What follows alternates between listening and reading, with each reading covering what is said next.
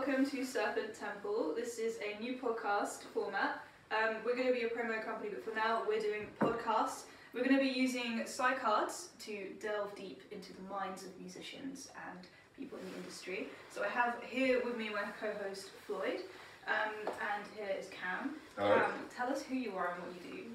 Right, my name is Cam Clark or Cam Shark. I'm probably Cam Shark. Yeah, that's my name. And I'm just like an all-round music person. Most people know me for my band Sufferer and just being at metal gigs all the time. But I also work at a studio in North London, Satellite Studios, and I produce there as well under the name Cam Shark Productions. So hit me up if you need anything next. Yeah, some sick promo there. We rehearse, my band Low and rehearse at Satellite. I can confirm that one of the best studios we've used, so please support them if you can. Thank you. That's alright, man. And there's a really cool fundraiser right now. You can get a sick tape and some. You can get a rehearsal room named after you, which I really like the idea of. Yeah. Yeah, give these a shuffle, man. Like, cool. I'm start the imbuing worst them with at your shuffling. spirit. Like, even just playing Uno, I just like hard shuffle the cards. See, funny thing about Uno is I didn't realise that was like a bastardised version of that blackjack everyone used to play at school. You know, the one where like king reverses and then 2 is skip a go. Obviously it's not real blackjack, it's not 21, but that was that weird blackjack everyone used to play at school. I never played that. Did you not? It was like... Did you both go to school in North London? Oh, it's southeast. Southeast. I mean, I think I know what you're talking about. I wouldn't have played it much, but I know what you mean. Definitely once or twice. Is this enough shuffling? Why not? Yeah, I'm ready. If you feel it, then you feel it. I'm feeling it. Okay, so this is the Inquirer card. This is the Santa card. You are the Inquirer. You are inquiring. So the first card goes on this. It's like a little bit wonky. They put it on top like that. Yeah. Inquire is actually one of my favourite words. Really? Yeah. How come? Inquisition. Hey! What it means to me anyway. We'll get to that later. The I word. Number 2. Number 3. Number 4 is, where is it? I just put this on top? No, you just do it like this. It's going to be a diamond. So number 4 comes up here. And then 5 is down here. 6, 7, 8, 9, 10, 11, 12, my knee clicked, 13, 14, 15 right at the bottom there. So you've got the diamond. Great. So this is like the center. These are the things closest to you. These things, if I remember correctly, are going to be like, hang on, I'm still new to this. The cards in 10 to 13 are those which are coming to affect you soon. So this is kind of like your future. The card in 14 is your outer projection. 15 is your underlying factor influences. So this is all going to be like sort of your psyche and your future and your past. Cool. So you want to turn over number 1 and see what you get. Damn! Fuck yeah! It's inverted though. Oh, you're not supposed to... No, okay, it's inverted. But if they all come out upside down, because it might mean you shuffle it upside down, then you pretend it isn't inverted. So you see, because like sometimes when people shuffle the deck, they shuffle it and they don't realise the whole deck's upside down, so all the cards are inverted, and if that happens, then you re-invert them. If that makes sense. Because then you're like, oh, it's not actually inverted, it's just upside down, that's different. To being inverted, according to the spirits. Yeah, so death is number 16. I'm going to go into the numberinos. The doorway leads into a mysterious burial chamber, a skull-shaped hill. Flowers lead the path to the portal, but the mood of the card is somber. Death is the natural end of life, and the card symbolises finality. The tomb brings reminders of resting places of the great heroes of mythology and carries with it an implication of the possibility of rebirth. Pretty interesting. Could that be anything to do with your new band, Ancient Hatred? Not really, that's actually not what I thought of at all. What did you think of? Well, this is like I think about death all the time. Not because it doesn't like haunt me or anything, I just find it super interesting. Like I mentioned earlier, and as many of you know, like I've had a very like near-death experience where I was convinced I actually died, and I had this crazy experience. It's just like I've never done psychedelics, but the way people talk about it and like the DMT sort of realm, it's like I swear I went there. Like and the rebirth thing also. I actually feel like I'm in a second life now. Like, I was explaining to a friend the other day, if all the people I knew before I died, they're somewhere else. But although people look like them today, it's like I was meeting them for the first time. And it was hard, I think, for people to understand that. And also myself, have you heard of Cotard syndrome? No, what is that? It's actually what Dead from Mayhem had. I didn't really I wasn't diagnosed with it or anything, but I was convinced I was dead for a few weeks. Afterwards, I was like, nah, like I passed through that gate. Yeah. Like, I'm not supposed to be here. Yeah. And I kept thinking, having that thought, like, I'm not supposed to be here. I've gotten used to it. Like, life just feels normal now, but that's how I relate to it. Interesting first card to get. I knew it was going to be the fucking first card. So seriously, on the train here, I was like, I'm going to get decked. I just knew it. Like, that's crazy. Yeah, because I've been thinking about it more lately as well, just how dissociated from life I am. Like, although I love life, I don't really have any connection to actually being alive. Like, I'm totally cool to just fucking die. And it's not. It sounds bad. It sounds like suicidal, but I'm not depressed. I'm actually really happy. But I'm totally cool to die because I feel like I've already done it, and like I'm already dead. It's weird to explain to people, but. Well, I say that, but a lot of people are at their most peaceful when they've come to the acceptance of that death is a kind of an eventuality and a finality in life. So I mean, it used to haunt me. When I was younger, I had this dream when I was 7. I have crazy vivid dreams, they actually fuck up my life. And I had this dream that I was in my mum's womb. I didn't even know about stillbirths or anything back then. I was 7, but I could hear all my family and my friends outside, and I was like, yeah, I'm gonna be born. This is sick. And then I died before I could get out. Oh. And then I remember just for nights, for 3-4 years after that, I was just like, oh my god, what if I don't wake up? Like, it used to really fuck with my head. I used to get crazy panic about it. And then I just went through this really weird period in my life where I would it was during secondary school where I didn't go into school. I didn't do anything. I wasn't using drugs or anything, but and I always feel like people are gonna be like, nah, this is bollocks. But I had a full-on sober ego death just through meditation in my room. I was just meditating all the time. Yeah. And it sounds exactly like when people describe, Buddhist monks describe what it's like, or people who are on psychedelics and stuff. And then since then, I kind of have just been like, why do I care so much about life? It's fine. When I die, I'm just gonna be the same thing just everywhere. Yeah. Even if I don't know it, even if I'm not conscious, from the beginning of time to the end of time, my atoms have been there, and then they formed me, and I could think about myself. I could see the rest of my body, which is the universe, and then it just crumbles back, and then carries on. It's not that deep.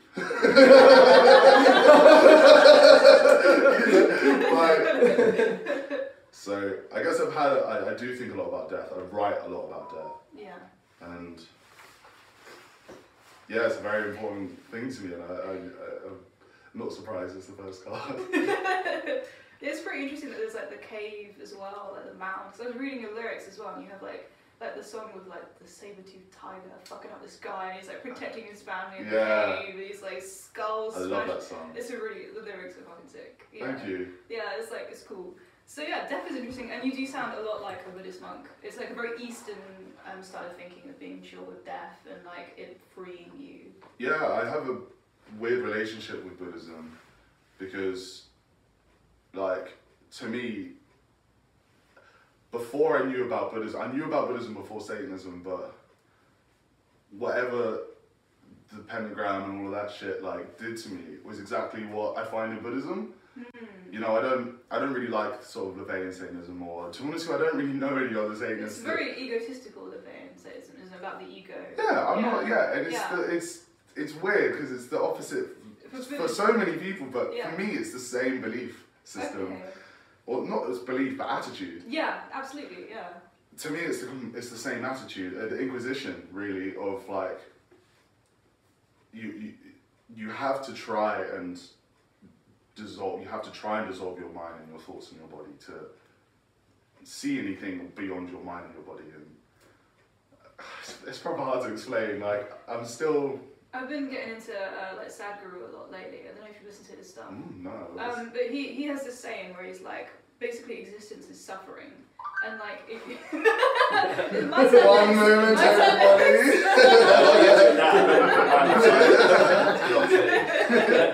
That's great. I love it.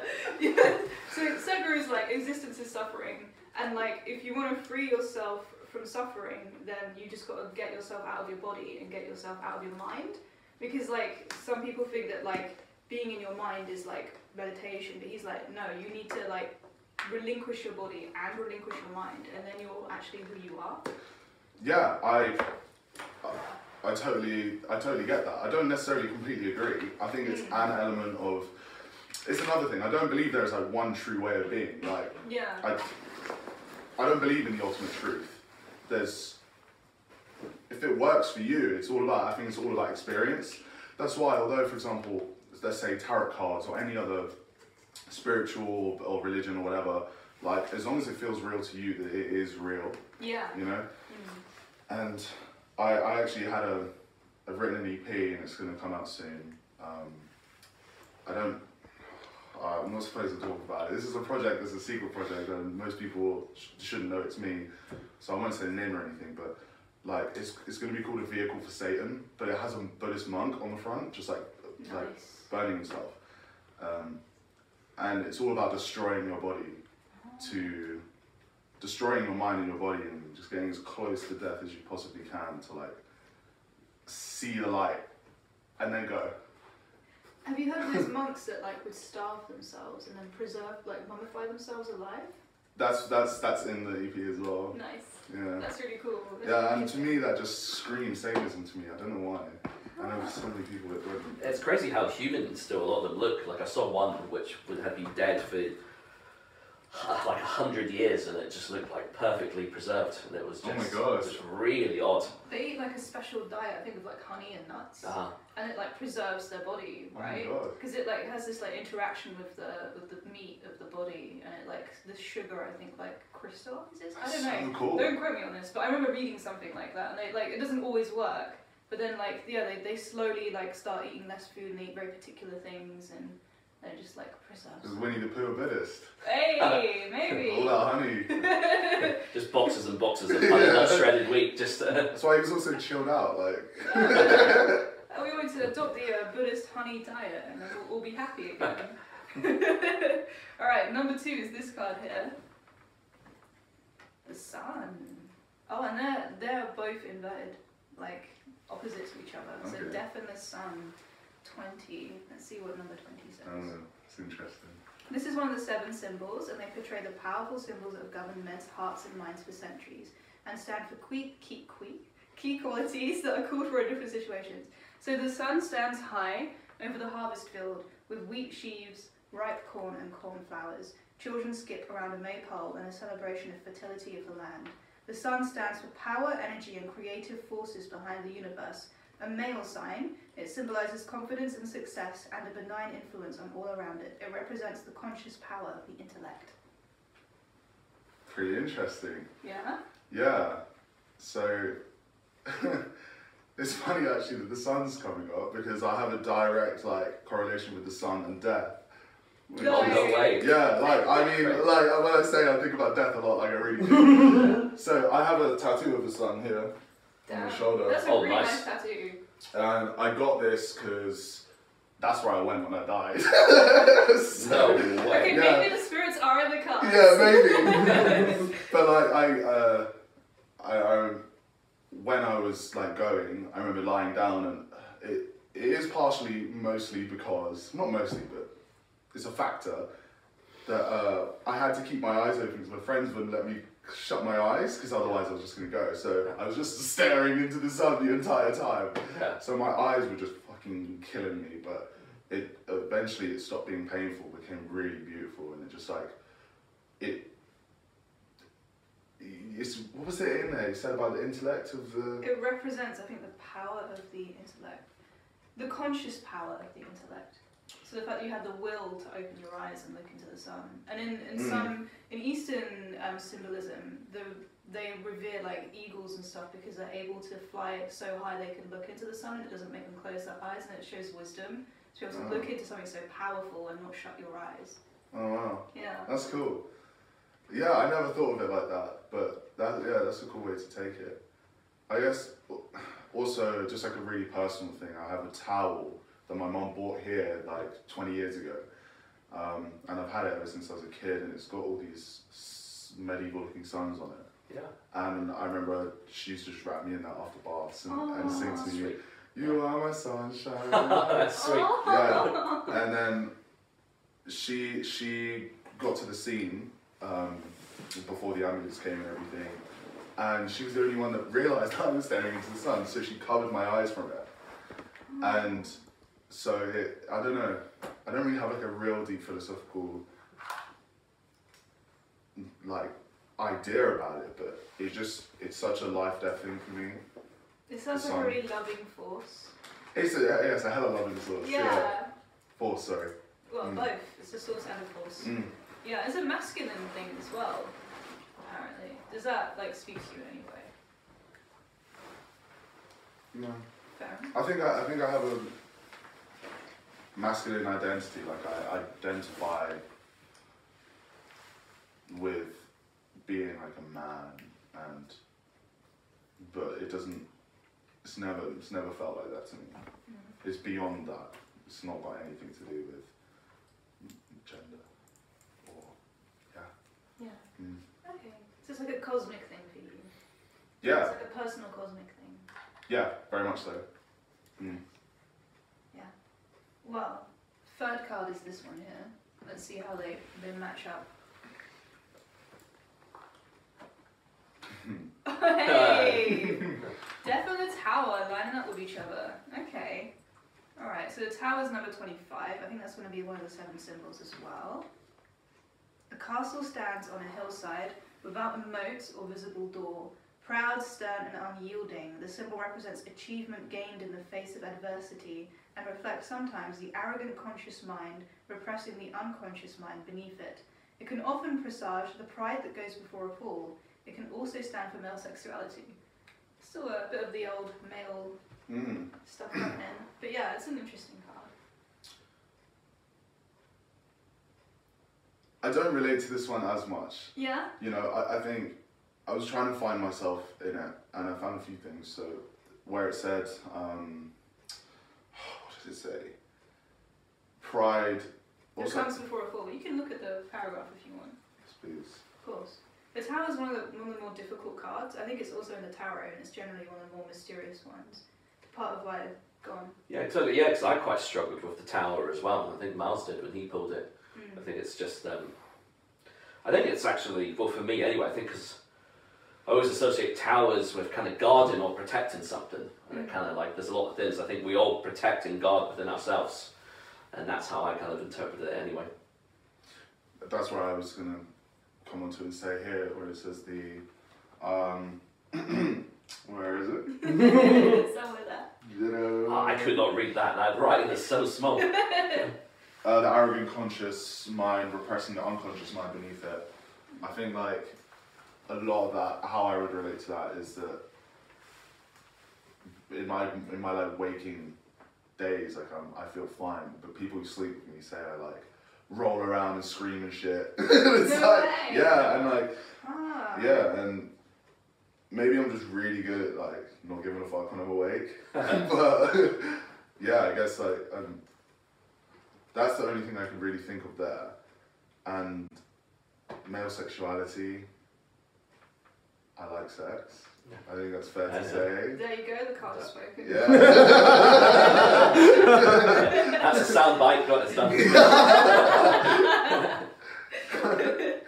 Yeah, like, I mean, it's a pretty phallic looking card. It's like a big tower on a mound, so it's pretty hard to misread that one. And the thing that gets most people is a tower without a door. So it's like the relationship between the what's inside you and what's outside, and what you project outside, and what you keep locked up. I honestly don't think I keep anything locked up. That's good. That's healthy. I Maybe feel that's like- what it's saying. I feel like I'm like incredibly open. And as soon as I realise something about myself that I hadn't noticed or realised, like, it's not like I feel like I need to tell someone, but there's always a good time to talk about it with someone. Good. You know, because it normally affects like a relationship or something. Like the other day I realised I was completely taking a friend for granted. And I can't just like think that of myself and go, oh no, cover it up, like I have to tell them. I don't know. Well, you know, at this point that card is inverted, so maybe it shows that you aren't locking yourself away. Oh yeah. Yeah, so it's a good card. Yeah. And so I've got to tell the story when you were talking about thrashing about in your sleep, because I'm exactly the same. I'm just an absolute maniac. And one time, I'll tell the story quickly. You ever been to Chessington before? Chessington World of Adventures? I know it, but I've not been there. Well, there's a ride there. It's a laser quest. I can't remember if I've told this story before. I think you might have, but go for it. Oh, but yeah, there's a ride there that's basically like a laser quest ride, and you're going through this like, it's kind of like an Egyptian kind of landscape, and you got to aim it at the target. And I had a dream, I was playing this, and it was so vivid. But when I woke up, and I was probably going for it in the dream with the gun, and when I woke up, I had my hand on my partner's head, and I was shaking her head like a gun. Oh my She was God. like, what the fuck am I doing? And I was like, I'm really sorry, I thought I was playing Two in Chessington. My favourite story that you tell me about this is it probably once you woke up and you turned around to your girlfriend and you were like, where's my sleeping certificate? I was just like, I need it to sleep. She was like, no, you don't need a sleeping certificate to go to sleep. And I was like, oh, thank fuck, and I just went back to sleep. Mental. You'd issue that anyway, like. What authority gives you a sleeping certificate? Yeah, I get night terrors where I see like aliens and shit. I don't get cool stuff like that. Like. How do you feel about aliens? Oof. Oh man, I have sleep paralysis and I have night terrors. Oh fuck. So I've seen some like my first memories of hallucinations when I was 6 months old. I used to regularly see these black faceless figures that would stand next to my cot and just look at me. And I was like, they were cool. I was like, they're benevolent, but they had no faces. And they just had spherical heads that were completely covered in like weird hair, and their whole bodies were. And there was like a tall one, a middle one, and a kid.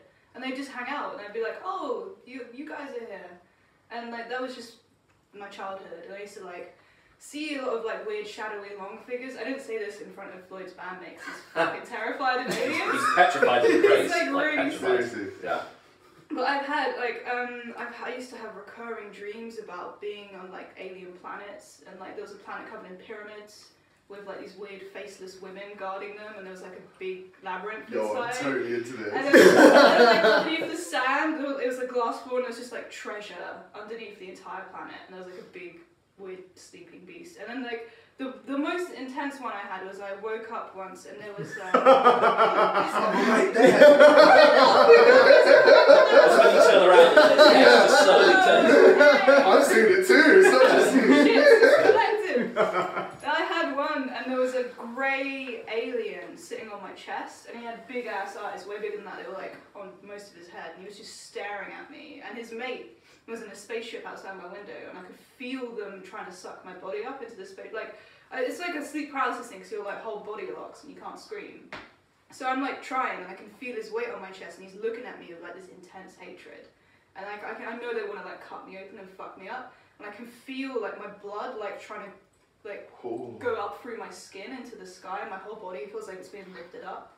And I've had ones where I feel like I've been thrown across the room and stuff, and I'm just probably some scientific explanation, right? Well, Hope so. I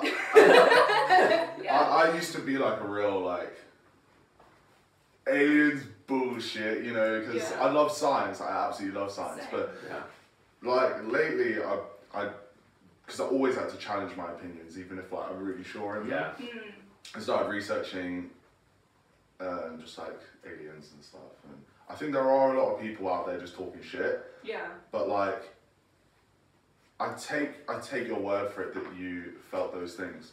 That it's the fact that you felt them is the important part, not whether to me, it doesn't matter that whether they actually exist without outside of your perception, but all we have is our perception. And if they exist to multiple people, like they're a real part of the human mind, and it's super cool. And there's all these crazy like official documented like real shit like UFOs. There's some declassified UFO sightings and stuff that. And there's Navy pilots that said they've seen alien stuff. There's aliens all throughout ancient history in like Egypt. Yeah. Like when you mentioned pyramids, like I've been deep diving into this stuff like a little too hard. Like I'm really starting to find interest because I know other people who believe they've been abducted and talk about like their blood type. They have some proper rare blood type. I don't have a rare blood type. I've got a basic bitch blood type. Right. Okay. Yeah. I don't even know what blood type I am, but and they're convinced they've been abducted, and they were telling me so sincerely, like to the point where I'm like, kind of believe you. You know. That's the thing, that people that have are utterly convinced, aren't they? Yeah. Like, they're absolutely sure of what they've experienced. So it's like, it's hard to discredit them because they're so fervent in their belief that that's what's happened to them. You know about Bob Lazar? I don't know about Bob Lazar, no. You've got to search. So he worked at Area 51 before. He was the guy that told everyone and made the whole Area 51's an alien like research facility, and the only reason he's not dead is because he went public, so they wouldn't kill him. Oh shit! And he's just hella interested. I don't want to get into it now because we'd be here forever. We would never turn the fourth card. But yeah, it's really interesting. I'm gonna check that out. You should definitely check it out. I don't know. I don't believe that like I was nearly abducted because I think aliens would be way better at abducting than whatever that was in my dream. I do have like super vivid dreams about aliens, but I think I just like aliens. And I do think that there is alien life, but I think it's going to be more like octopuses and shit. No. As opposed to stuff flying around. But maybe there is. I want there to be. I want to believe. You know, like it would be really sick if there were aliens. I'd be like, take me with you. Yeah. Like you can cut me up as long as I can hang out. At the moment, I'm pretty inclined to believe there are. Like. Yeah. I don't know why we're so special they want to hang out with us though. I mean, this is the thing though, right? I feel like a lot of people say this, especially when they look up to the stars and stuff, and they're like, we're so small. No, we're fucking sick. Like, there's so much cool shit that we do. Yeah. And like, when you think about like the universe being like 14 billion years old or however long it is, and the Earth is like 7 billion years old, that's actually not that far in. Like, like we could be one of the first intelligent life forces. Like, there's nothing saying that we couldn't be. People always downplay humanity when they look at the grandeur of the universe, but like we could be one of the first. Yeah. Well, they say that there's like 3 phases we could be in. Well, either the early phase, where we're the first advanced species. There's like the distance theory, where we're just so far away from any other intelligent life we'd never know. And then the other one is that we are the last intelligent race, and that there's been millions of other or an infinite amount of number of intelligent races that predate us. Yeah, could be. But I just want to know where the greys come from. Like, where does that imagery come from? Because like you said, it's kind of laden throughout history, and so it's interesting to be able to try and pinpoint where that actually... Bob Lazar was the first one to really, no, actually. Ignore me. He never saw any aliens. He worked on the ships, he said they were trying to like reverse engineer the spacecraft. And the distance thing, he says this is why distance doesn't matter, because they bend space-time rather than use propulsion. Yeah. So they just close the gap between you and them. Like in Dune. So. Oh, I'm not sure I read it, so. Oh damn. I'll have to do that. Yeah. They're doing the remake, aren't they? So. Yeah. Yeah, Dave Bautista's the remake. Yeah, Bautista's in it, I think. I have feelings about the film. Yeah, but it's an amazing book, and I think you'd like it because Herbert just basically combines all of the religions and a ton of history, and it's like beautiful. Sounds sick, but I can't read. Can you not? So no, I can. Oh, but like, I was can't. like, wait, what? Practically, no, I can't read. Like, I'm way too. I'll read a sentence and just. Oh, okay, I'm yeah, like thinking about shit I end up drawing, and then I write an album about that one sentence. And then it's like, okay, next sentence. I never finish a book. I don't think I've finished a book in like 10 years, seriously. That's amazing. Yeah, I love buying books, but I don't do I kind of do that right now. I've been getting worse at reading. I think the world is too modern now. Like my phone's just like pressing the button too much on me. Yeah. Definitely. I mean, I'm diagnosed with ADHD, so it doesn't help that like I'm constantly looking for dopamine, and you know, sometimes that next sentence is not giving me that. Not the one. Yeah. Fair enough. Okay, so this is number 4. Want to turn that over? The wheel. I've not seen this one. Neither have I. Wheel. The Tower and the Wheel. They're getting some really esoteric stuff now.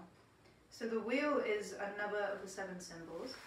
A water wheel turns in the stream, driving the unseen mill above it, with a strong brick wall shown, whilst golden fish swim among the reeds. This card represents the principle of things endlessly changing, yet forever staying the same. It stands for constancy and persistence. I'm sort of, like, for me, I would want that. I feel like that would be inverted. Like I would assume I would get that card inverted because I don't really have consistency. I mean, I do. I've lived in the same house my whole life. Well, not really, but one of them's been there my whole life, and like I do the same things every day. I have the same friends, but I don't believe in consistency. Are you a persistent person? Persistent or? Persistent. When you have a goal, do you like run towards it? Yeah, but I don't take credit for my goals. Like I don't decide on a goal. I just end up doing something. And maybe this comes back to like what I've been diagnosed with, like ADHD. I don't really feel like I'm along for the ride. And maybe it's just another dissociation thing, but I don't know. You've got the wheel and death facing each other, so the wheel could just be life as opposed to how you conduct your life. Yeah, I guess just like waking up. Yeah, maybe. But if you were writing, do you feel the same? Do you still have that ADHD when you're writing an album? Or do you like... No, it's like the complete opposite. Okay. It's the most unconscious thing I do. It's really not like I'm not looking for anything. I'm a pretty unconscious person, if I'm honest. Like, yeah, when it comes to writing, very rarely do I choose to write, or do I choose what I want to write about or how it's going to sound. It just kind of like a stream of consciousness type thing. Yeah, truly. Yeah, I don't really feel like I'm in control of my consciousness either. It's just like what it is. Yeah. It's funny because I think that kind of comes across in the album a bit. I think one of the things I liked about the Black Metal Warhead album was just kind of how diverse it is. And like even like vocally, musically, like it's jumping about all over the place. Yeah, but in a good way. Like I like that in music, but it's got like the backbone that kind of keeps it all together and all in a similar thread. Yeah, I think the backbone is the fact that like me and Kaio like that kind of sound, and that's how we feel when we get together. But we also didn't decide that we want Black Metal Warhead to sound like this. We didn't ever like have an idea of what we wanted it to sound like. We just made it and went, oh shit, we got like 9 songs, let's fucking record them. And then yeah, so. But it's funny because one of the things I've picked up when I was listening to it is there's quite a few trad influences in it, and I like the fact that you didn't kind of, because I think feel too much like people a lot of modern bands are so quick to get rid of the trad aspect of metal and the roots of it. That's kind of what I dug about the album as well. You've still got some of those classic metal components. Thanks, yeah, I think so too. And I think like the good thing about the wheel is maybe the wheel's kind of representative of the fact that you've got like, you know, the foundations of the music that kind of inspires you and how it kind of keeps the spokes keep turning and sort of. Yeah, totally, yeah, it could be. Yeah. Alright, number 5 is this one. This one? Yeah, that's one. That's one? Oh, what's that? The Message. I like the look of this. Yeah, it's a cool looking card, very cool. It's a difficult one. Last time we pulled this, some people were a bit stumped. Alright. 34. It looks delicious. Lying on the deck, Drawn up from the ocean depths among the fisherman's catch lies a bottle containing a message. This card symbolises the promise of a message, whether it comes by letter, telephone, from a friend, or there again it may come from our own inner depths. The card warns us to be prepared and receptive to the message with its tidings of important news. So, this isn't talking about my future specifically, is it? Or like it's something's to come? It's kind of your future. This is what's in, like, projecting you towards it, and this is like the underlying stuff, and this is kind of like where you're going. Okay, so is this card a kind of prediction that a message will come to me, or is it about how I receive messages? It could be all of those things. That's the thing. It's really open. So it's like this is your center, and this is your innards and your past almost. So it could be like what you're trying to put out. Is it if there's like a message you want to give people? I definitely don't have a message I want to give people. Okay. I definitely don't. I don't think I have anything to say that will. Like, I'll only talk if I've been asked to, you know. Like, although I am loud and I like to talk about my opinions and stuff, not unwarranted, but I think the way I'm relating to that now is how I was talking about I'm not a very conscious person. And I kind of feel like an antenna for like the universe. I don't know what to call it. You're the receiver. Yeah, like I don't really feel like this is gonna make me either sound like I think I'm a fucking prophet or some shit. That's not it. But like I just feel like I have an antenna and things come in and then come out, and if they don't come out, then that's not what they were supposed to do. I feel like all I do is receive messages, to be honest. Isn't that what musicians are? Like a good one, right? I think so. I mean, I know lots of other artists say similar things, that it comes to them rather than they come up with it. Yeah. And I feel like most of my life comes to me. And maybe that's just because, like, again, I'm not thinking, or a dissociative thing, but I don't know. I never really know what I'm doing until after I've done it. Yeah. There's like a really ancient idea of art history, like the ancient Greeks had it, where they called it genius, but this is before like genius meant someone really intelligent. And they believed that like the gods would breathe ideas into you, and that's how you'd make art. So if you read like any ancient poem, like the Iliad, for example, at the beginning Homer's like, "Thanks so much, gods. It's because of the gods. I didn't do this. They did it through me." That is exactly how I feel, and I wanted to use the word genius, but because I know the modern I didn't want to be like, I'm a prophet, I'm a genius. Because that is not how I want to come across. But like, if we're talking, now you've thankfully said the definition. That is exactly how I feel. Like, there you go. I don't take credit for. I actually don't feel proud of anything as well.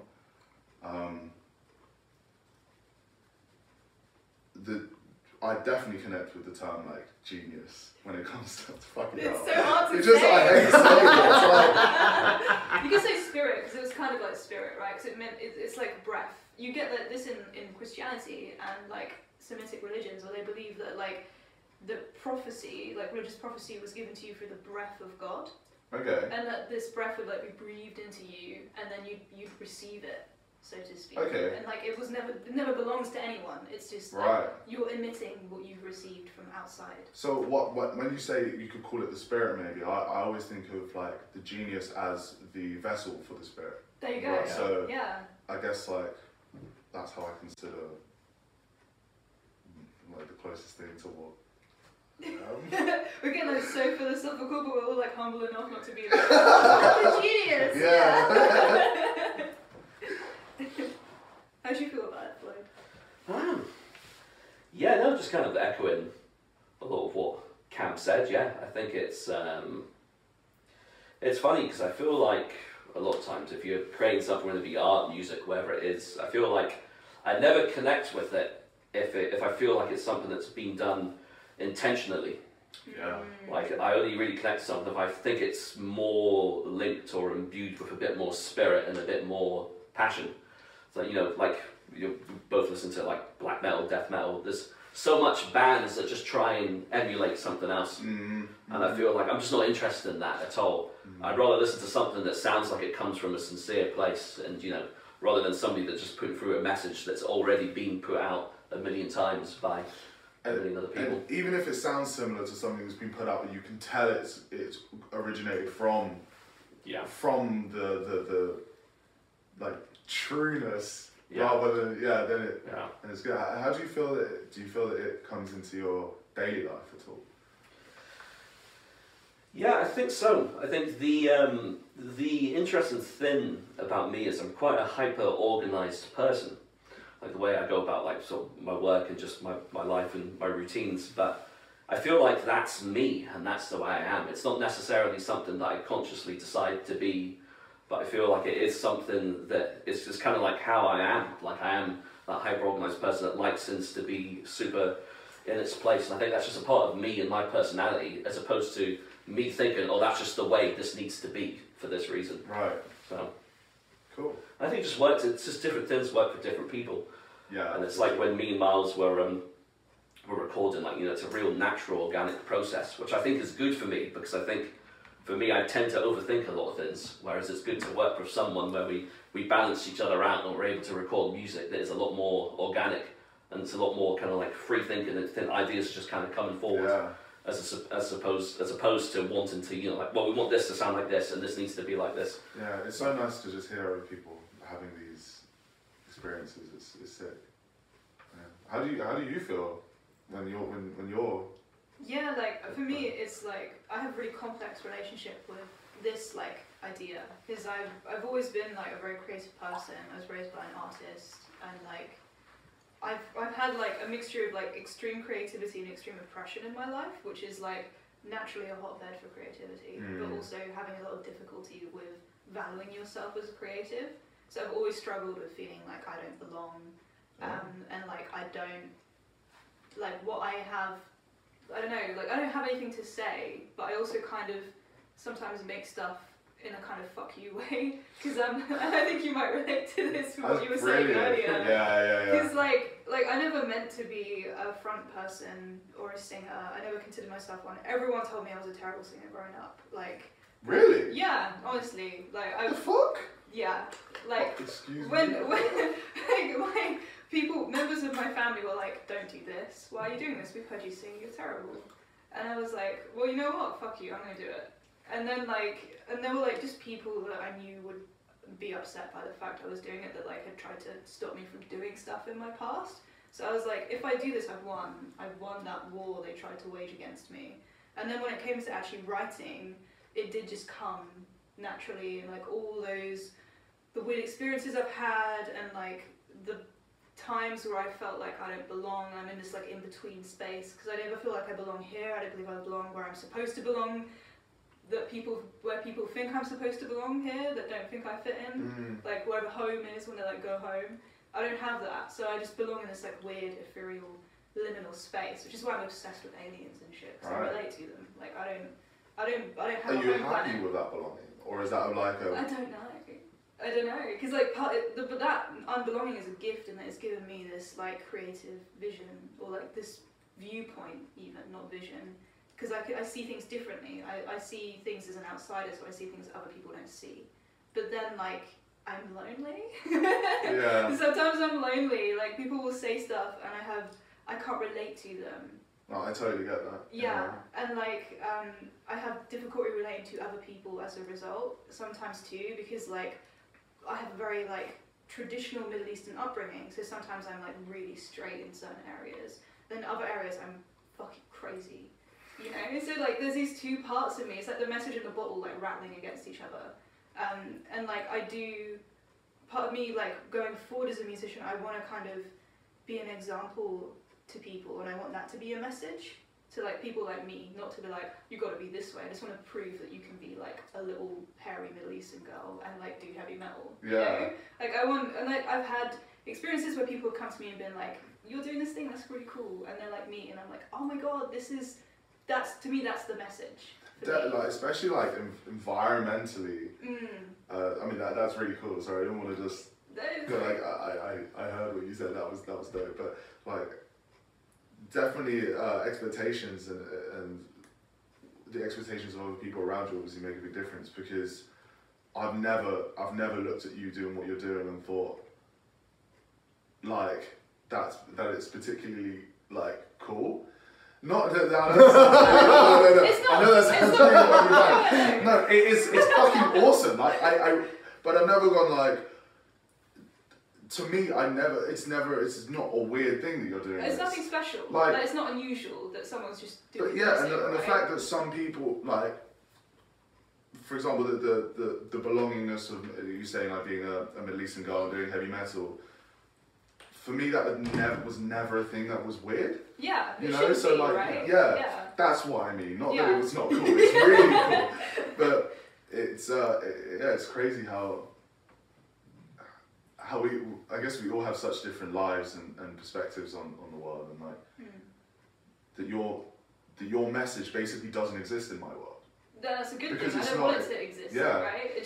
We shouldn't have to do that.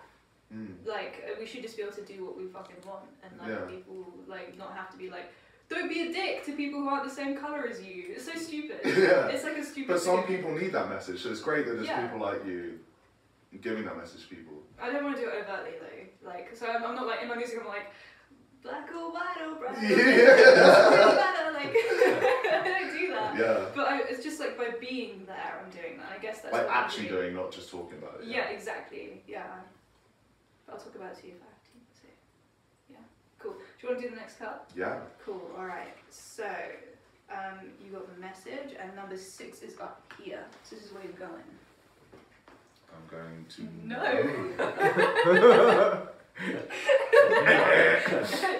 No. See, it's upside down, so I thought it was like we for a second.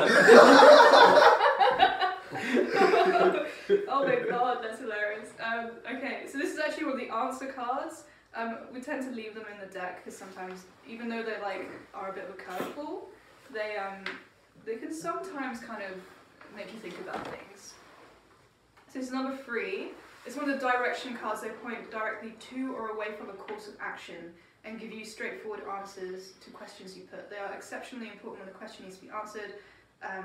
Yes, that's that. So no is number 3. Hold back, a red light, a standstill, and a negative card. It's something about your future, maybe. I don't know. The only thing I've been questioning lately was whether it was worth smoking weed or not. Ooh. I don't smoke weed. Like, I'm not a person that like. I've always liked it, right? Because I'm not a casual smoker. Mm-hmm. Like, sometimes I feel like having a different perspective, and it's almost like a ritual for me. Like I meditate and shit. Like I don't like watch movies and like giggle with my friends. Like I'm always alone. And lately I decided like, yeah, I'm gonna go there again. So I have been smoking, and then last night I just didn't feel like it. I was like, cool. What I'm gonna do is actually go and watch a bunch of videos about people who've been addicted to weed, and just see what they say, you know. And I guess that's the only thing that, because I have a lot of like all my friends smoke. Same. Like tons of people smoke, and I'm not against it, but I'm not also trying to suggest that it can't kick my ass. Yeah. So, because I guess I'm new to that, the only question I had was, is it worth testing if it's going to kick my ass for what it gives me? You know? Is it worth risking being like some of my friends that I think smoke way too much? Sometimes people become very reliant on it.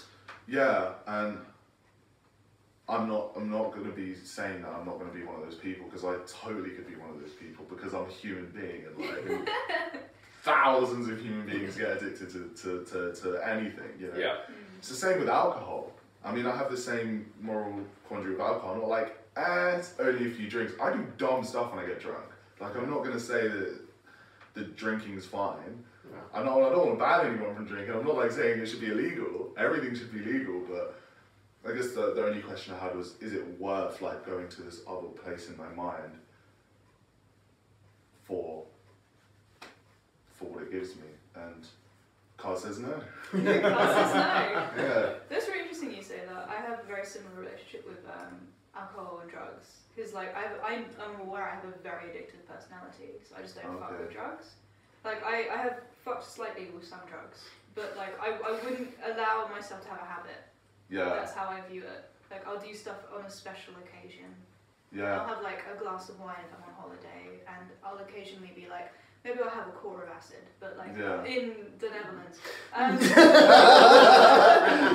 like I don't. It's not part of my lifestyle or my personality. Yeah. Yeah, but I think it's cool if people want to do that. It suits some people really well. Yeah. I'm always skeptical of people it suits well. Really? Yeah. How come? I've just seen so many people better off about it, even if they feel they are, and like again, that is a total my opinion. Yeah. Like if they feel they're better off about it in their world, they are. No matter how much I tell them, in my head, I think, come on, mate, maybe, like. Yeah. What about you? I've seen, but yeah, I actually agree. Because I've seen people just lose just the drive and the will to do anything just because they smoke too much. And it's funny because I'm completely teetotal, so I've never drunk or smoked or ever at all in my That's fucking cool, man. 3 decades of existence. But the one thing I was dependent on was caffeine. I was a massive caffeine like freak, fiend. And it's crazy because I'm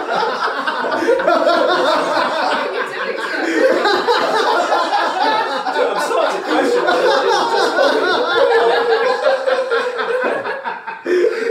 it's crazy. It's like I literally felt like a junkie with it, and it's mad because to so many people it's so alien to consider caffeine something. It's broken the podcast. Your addiction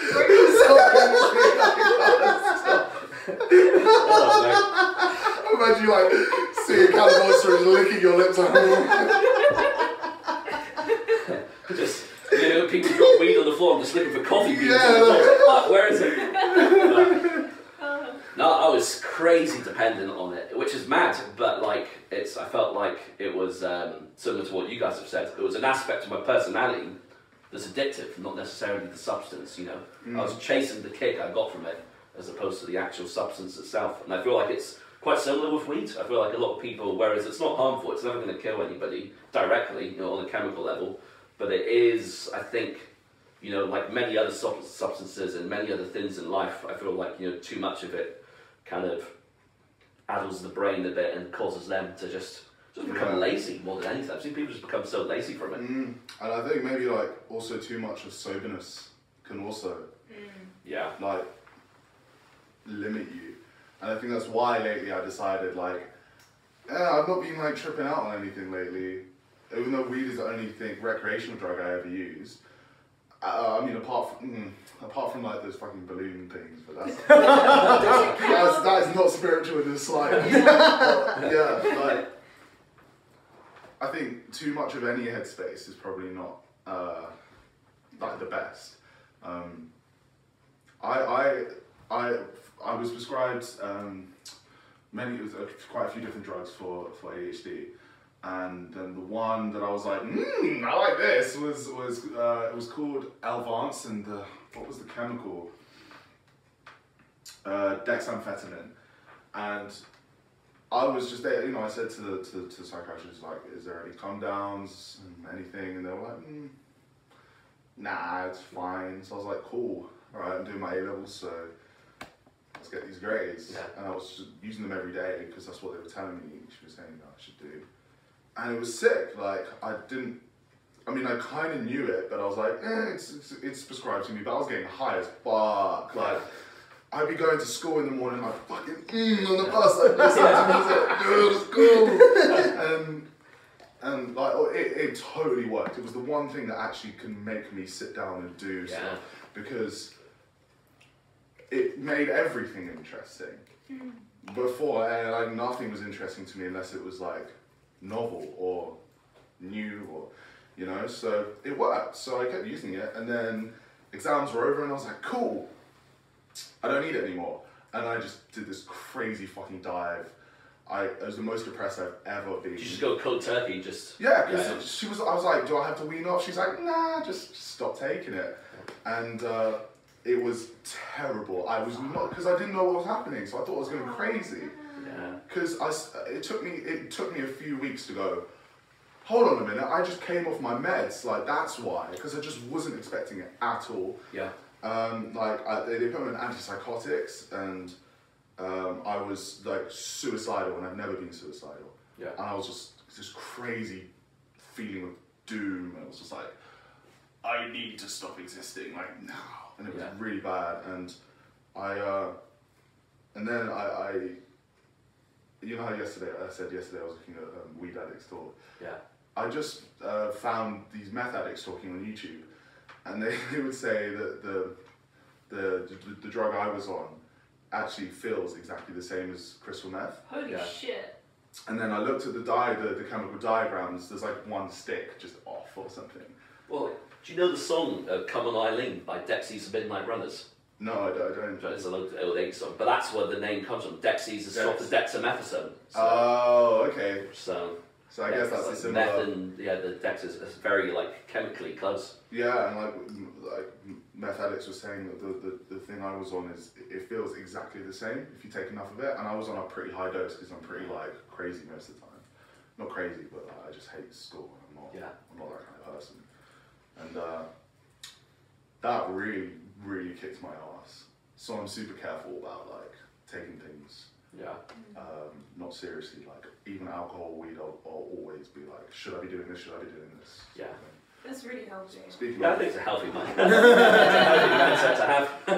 Anyone want one? Nah, I don't drink, man. Thanks. I used to drink. I used to go. The thing is, like, I went fucking mental on everything. So like, I drank too much. I would like almost end up in different countries and like, you know, in situations where I could have been hurt pretty badly. Shit, you're wild. I used to be. Not anymore. This is why I'm a lot better now. But like, when I smoked weed, I used to hear voices, and I know that weed can like, if you have like a tendency towards schizophrenia, it can trigger schizophrenia. Yeah. So like, I just don't smoke. I like the smell of it, and it doesn't chill me out. It makes me want to do yoga and like weed. But yeah, I just don't fuck with that at all. And like, even caffeine, I can't drink caffeine. It makes me go mental. Oh. It's really weird.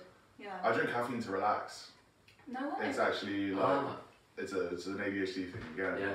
Where stimulants actually like put me down. Yeah. Because caffeine makes me sleepy, so maybe I have it too. I don't know. Yeah, maybe. Yeah, like my heart goes fast, but I'm sleepy. Yeah. Maybe that's what it is. Maybe your brain is like, oh, finally, I've got like some energy. Also, maybe weed speeds you up if you've got ADHD. That's why I get all like. Maybe. Oh, okay. Because a lot of drugs don't work the same on other people with like crazy dopamine deficiencies, because your brain does the opposite. Oh my god, that explains so much. Yeah. Thank you so much, Cam. So maybe that's it. Alright. Wow. I'll never forget that time when I gave you those Sopradine tablets. Oh my god. I had a bad headache, and I was just like, oh, these Sopradine, which has codeine in it and caffeine. I was like, oh, my mum uses these, so they really help with migraines. And I got a message, it must have been like 12 at night or something. These tablets really worked. But I don't think I'm ever going to sleep again. Yeah, it was the first time I had caffeine in like 5 years. Yeah. Must have fucked you up there. Oh my god, I felt like I was high, I'm not gonna lie. I was legit pretty fucking high. Let's see the next card. Tastes like shit as well. It made me wretch, yeah. Work? Whoa, the wheel and work and no. That's a really interesting... Number 8. And this is what I put out into the world, right? Let me double check, because I still don't remember everything. This book is falling apart. This belonged to Shem's mum. These cards are new, but this is Shem's mum, so it's a bit old and worn and spiritually abused. Not in a bad way. So, 10 to 13, those which are coming into effect too soon. 14, outer projection goal, underlying factor. So this is like your goals, your projections, which may not necessarily be your goals. You do work. Work is like, you're a satellite, and that's kind of like a musical...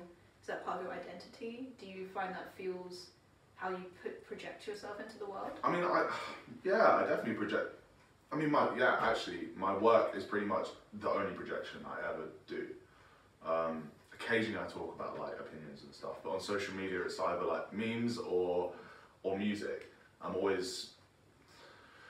That is definitely what I project. Like most of the time people see my face in video, it's me at the studio like talking about it, or me on stage. Yeah, or me being an idiot, like memeing. They're very good memes. I definitely, thank you. I definitely don't feel like it's my identity. Again, I don't really believe in identity. I don't really have an identity. I guess what I project out there, I see that, and then I'm like, oh, that's what I look like, that's what I do, but it doesn't feel like I'm trying to show people who I am. That's not what it feels like. But it definitely, my work, yeah, to be honest, most people probably just do see me as like a musical person. And that's my work. So I guess that would be like a huge projection. Yeah. But do you think that's something that you cultivate, or is it something that it just is a result of what you simply put out there? Bit of both. Yeah. Definitely a bit of both. Because I just, although I said a lot, I don't decide to do things. Some thoughts are more conscious than others. Mm-hmm. You know. Yeah. I'm not like a complete, entirely like genius-driven person. That I do occasionally like decide to do things. For example, like really long-ass Instagram stories and stuff of me in the studio showing things off. Again, you could say the idea to do that might have come from whatever, but like I'm making myself do that. I am projecting that to people because I want people to pay me. And like I guess that's work. Most of the projection I do is actually work to make sure that people know who I am and that they can get to me if they need me. Mm. That's really interesting that you've got the message and it's like transformed from something that's quite natural into the cogs and the wheels of work.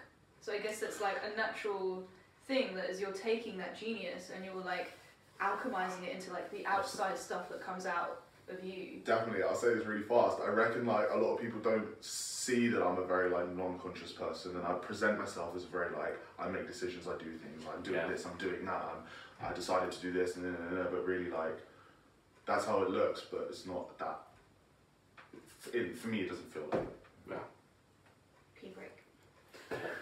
Whatever beings are on the other side, it's about why am I living and why have I chosen to go into life?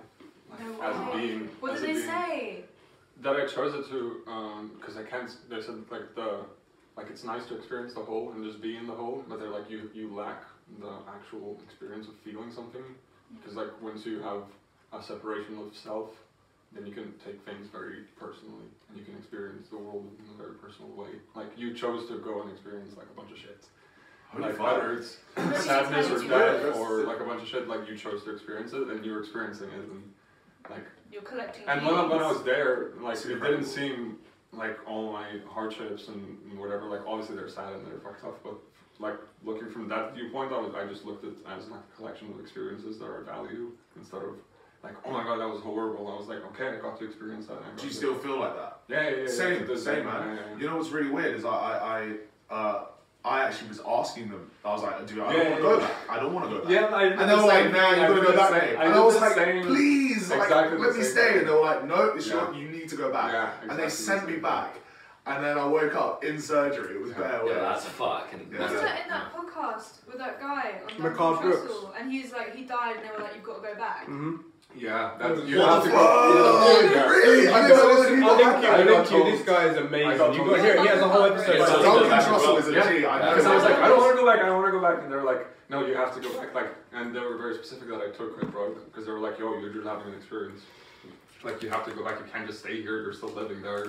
I was like, no, I don't want. Yeah, and then I felt like a huge like pain, like more pain than I ever felt down here. I think of like being ripped away from Dale, whilst I still know of the existence of that place. I was like, what the fuck? I was way better off not knowing about this than knowing about this, and now having to go back.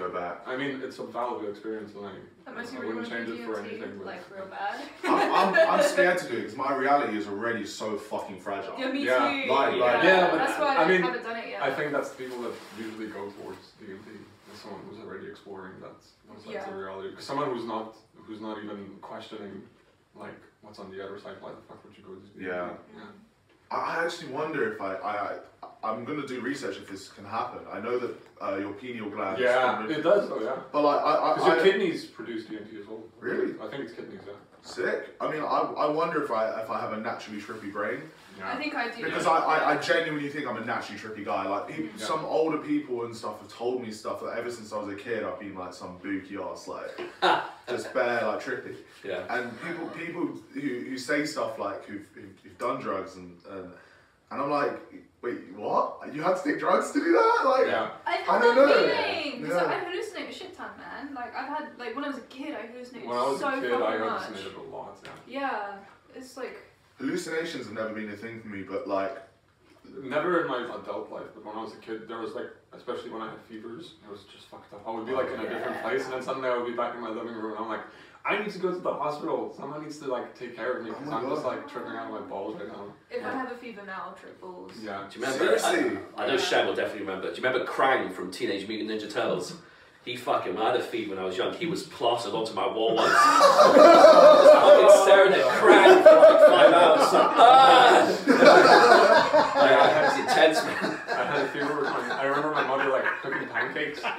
She was cooking pancakes in the kitchen, and I was like on the couch, and there was like a Jack in the Box, like just coming out, like huge Jack in the Box coming out, and like, whoa! And my mom was like, are you okay? And I thought, dude, if I tell my parents that I'm seeing this shit, like they're gonna take me to the hospital, like, or like, because I'm like 6, and I was like, they're gonna take me to the Looney Clinic or whatever. So I was just like, no, everything's fine. I'm just feeling sick. It's crazy. I've never had hallucinations. There's so many people who I talk to with similar minds. Yeah. Like, I feel like we all have pretty similar minds. I mean, that's why we're here in the end. Like, but I so many people I know have hallucinations. I don't see anything. Yeah. I never see. As an adult, I don't see it even like. I mean, the DMT or something where you're like almost passed out and you're just seeing the other world, but like seeing something in the real world when they're like, oh, you're gonna see gnomes or whatever, like I've never. Right. It's only like feverish dreams and shit that I've had. See, I think I'm too scared to see shit, so I think my brain protects me from it. So like Nina had night terrors and sleep paralysis as well. Yeah, I think it's subconsciously scared of that. I think my brain always protects me from trying to see it. Right.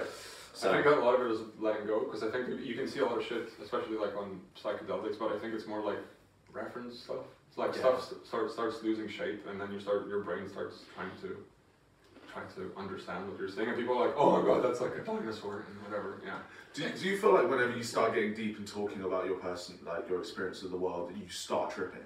Yeah, I definitely get mindset. Like literally, my vision, things start shaking and moving. It was happening earlier, and it starts giving me what I imagine is like a come up anxiety, where I'm like, oh, do I really want to go there right now? Like I'm gonna be sat here, I'm fucking zonked, like.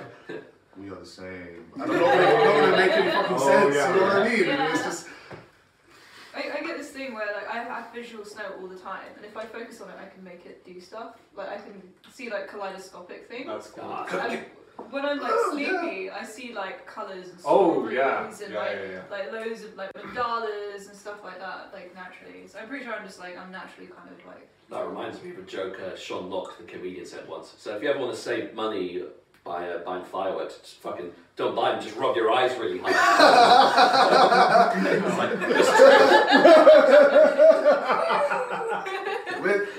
With weed, I know a lot of people say like it can get really psychedelic if you like smoke a lot or if you have a low tolerance, but sometimes I tell people like, yeah, I'm straight up, like I'm straight up in a different world. I'm seeing kaleidoscopes, like.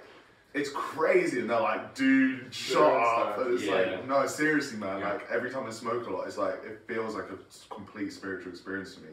And I was wondering, is that because it just affects me that way, or because I naturally am inclined to like go there? See, when I smoke, I'm might be several. and then I just hear voices. Right. That's So I'm like, that's why I'm pretty sure like don't fuck with weed. Yeah. Because I'm like, or I'll just like lose the connection with my body and my mind. Right. And I'm just like, I can't control my body. And like there was one time we ate some wheat and I cooked a steak in wheat butter, and I just like had no control of my body. And then my body was like laughing, and I was like, help me. That must have been fucking terrifying. Yeah, I was like, Shem, help me. And I was laughing for like 45 minutes. I was in pain from laughing. It's funny because you probably was just cracking up, isn't it? Yeah, I was laughing. Laughing bugs me out. Like when I'm high and I start laughing, it bugs me out because it's like, It's another yo, I can't stop. It's like, look, nothing's funny, but I'm like, It is anxiety inducing, man. When you can't stop laughing, it is so anxiety. Yeah, it's like it is, yeah, nightmarish. Yeah. scary as fuck. Yeah. Oh my fucking hell. I remember I couldn't stop laughing when, okay, this is going to sound really bad, when 9/11 happened. Hear me out. Hear me out.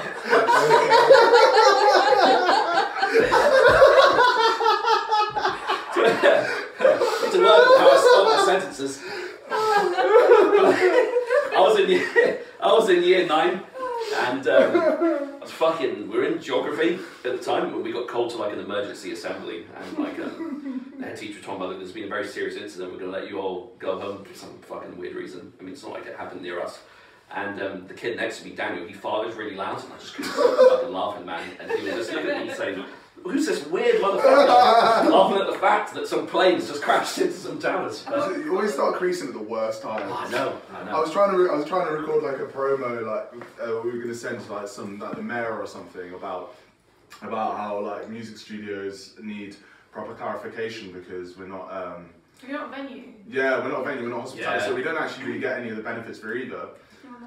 And we were making this serious ass video. And every time Jake started talking, my colleague, I was just like, and I just couldn't fucking stop laughing. I had to leave the room. Oh, man, I relate to that so much. It's like in school when they fucking make you read out in class. It's like it's the worst thing I could have done because I could never do it. For I always loved it because I'm like a performer, so I was always giving it my all. Yeah, me too. I like Yeah. it. I lost a friend because their cat died, and they were like, my cat died. And I'm so sorry, what happened? Like, I put it in the washing machine. Oh, wow. I could not fucking stop laughing. They said they put it in the washing machine. Yeah, they didn't realise it was a washing machine, and they put the washer on and it fucking died. What? I'm sorry.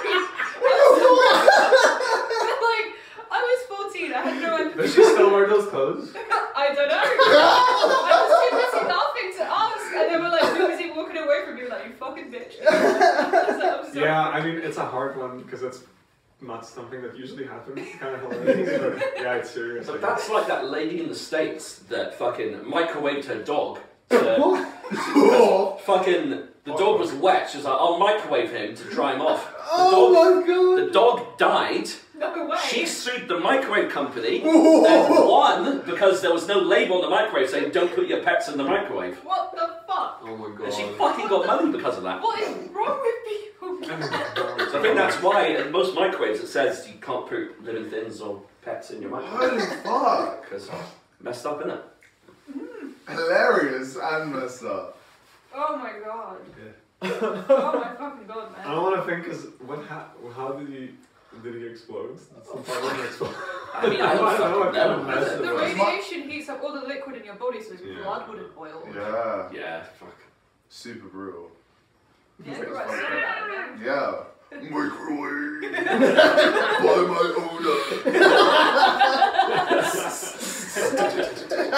I'm like a good boy now. owner. Woof woof. Oh, my blood. I want to ask, how has death presented itself to you? Because I remember you saying it was a hand? So basically, it was like a big hooded figure. Because when I was a kid, right, I always thought of God looking like death. So I thought God was this like faceless dude in like a black cape. Is that because you met death before you met God? No, I met death after I met. Okay. But like that's just how I imagined God. But the thing is, I always thought that the way it was is I would die, and that my consciousness was like a bubble fizzing in water, and that I would just eventually like drift into another body and like live my life like that. Oh, sick. This is before I knew anything about religion or anything. And now I'm just fucking terrified of death. I really don't want to die. Mainly because I want to experience more things, and I feel like I'm not experiencing. You're going to experience a hell of a lot more when you die. I'll tell you that. I hope so, because I don't want it to be empty black space. That's what I'm scared of. I'm scared of death being nothing. I'm exactly the same. Yeah. But yeah. But then if it's nothing, then you won't feel any, like... That's do you what's think that's what's terrifying. terrifying. No, it's scary. Like, do you think that if you're going to be, like, if there's nothing, you will still have the feeling of it being nothing? Or will it just be nothing and you won't... Because then there's nothing to be scared of. Yeah. You. So the way I see it is that, like, before I was born, I was dead. And I have... To me, it feels like I had no recollection of that. It was just simply, like, nothing. And I don't like that feeling. Yeah. And, like, I hope that I'm wrong and that when I die, there is stuff that happens. Yeah. What I reckon will happen is you'll think that you're wrong, and then you'll die and you won't know that you died. Exactly. Like you'll start tripping balls, and then you just actually die. Yeah. And then you don't even know. You'll probably start to think, "Wow, there's this crazy world I'm going into," and then. And you know what? Have you seen the brain scans they do on people who are dying? So basically, No, But when that's you one die, of the theories as well of why DMT is appearing in your brain, because of there was like clinical trials where during childbirth, that's when the first like big injection of DMT comes from your pineal gland, so you wouldn't feel the pain of coming into this world. So you have this massive trippy experience when you're getting squeezed through into this world. That's so you wouldn't crazy. feel the pain, and then it's in death as well. That's what it's related to. so they've done scans on people who are dying. Yeah, your body's just like, yeah, we're not dealing with this. Even after you are officially dead, your brain is still active for about 9 minutes, and during that time, your brain's just like fucking going mental. And that's like usually when you get the like trippy shit, is what people think. Like we were seeing stuff, and you're like transitioning. I don't know if it's like a way of just naturally making it nice for you to die. But then if it is, why? Why do we have that? Yeah. No, Well, are we rolling, by the way? Yeah. Oh, cool. Shit! I didn't realise. Yeah. Oh, I didn't Oh, know thanks, that babe. as well. But it says that DMT might be just like a key to the world, to the other in this realm for you to transition. But I mean, like, that's just a theory. I watched a really good video. It was called the Death of the Universe. So it was some scientists tried to do a chronological timeline of how the universe began and ended, and it's like, and it's crazy because there's obviously just an untold amount of millions of years when nothing happens. Then all of a sudden the black holes start exploding, and it's just like the last time light is ever seen in the universe, and then it's just nothing until the time is irrelevant. I mean, that freaks me out, but like, it's also awesome. But I'm not gonna be there for it. No, yeah. Like, but the thing is, when I say I'm not gonna be there for it, I don't even know what I am. Like, because I when I say I start tripping, when I get deep and start talking about perspective in life and stuff, like one of the biggest things is I start feeling like everybody I see. I stop forgetting that me and you are different people, and I if I go further enough into it, like I'm just everything. So maybe I'll still feel like that. Who is it? Like Duncan Trussell, I think, said that like you're just like you are just like VR goggles for the universe to observe itself. That's exactly how I think about myself. I don't like it when people say, you know, they look into the sky and feel insignificant. I look into the sky and go, I'm fucking big. Yeah. Like that's me. I'm like looking back onto the entire system that arises within me, and you're no different, and you're no different. Yeah. I mean, you might not. In your world, you might not feel that way, but in my world, I look at you and I'm like, we're the same thing. We're just not connected with direct neurons. But the only way we communicate in other ways with cards and with voices and with art. Yeah. And that's why how communities build and then countries, and it's like we're all just like fucking cells in this huge ass universe. I want to ask more about death. It was Iggy. What does death look like to you? What was death? Death looks to me like me transitioning into being that bigger part of the universe. Was there like, I don't think I will retain. No, I don't think there's fear. I don't really fear. I don't think I'll retain any sense of identity though, which is kind of liberating as well. Yeah. I think, but it might get boring, and then you might. Do you fear the manner? Do you fear how you will die? Do you ever think about what it will feel like if you're like being crunched by a truck or something? Yeah, no, I don't feel that. I sometimes think of how I'll die. I just think of funny situations. Like, I'll fall like I'll die like laughing, looking at people like. Please invite me. But I I hope I die a peaceful death, you know, like have a nice transition into the afterlife. Because, I mean, some people can, yeah, I don't know, I don't want to be in agony, I guess I'm on the point of my death, like just to be suffering before I can pass out from the agony. I kind of want to be now, because I feel like I've already gone into death peacefully. Yeah, I don't think I've had that experience where I'm just like in that much pain and I'm like I want to be like, I know this sounds really fucked up, but I want to be like, oh fuck, I need to die. Yeah. Because I feel like I've already had the painless. Yeah. Even though it was a brutal experience, I didn't feel it eventually. Like eventually you get so tripped out that you're not even like. The pain wasn't is even just aware of to handle, it. Like it was just gone, man. Yeah. Was there like Nina said there was like a black hooded figure, right? Did you say? That was asleep though. For me, there wasn't like black hooded figures. There was figures in general, like blue type of like. So one of the experiences I had is like I was in Belgium and we did D&T with one of my friends, who's a tattoo artist, and we always like talked about it before. And I was like 20 and living in Belgium, and I came back. I was 25.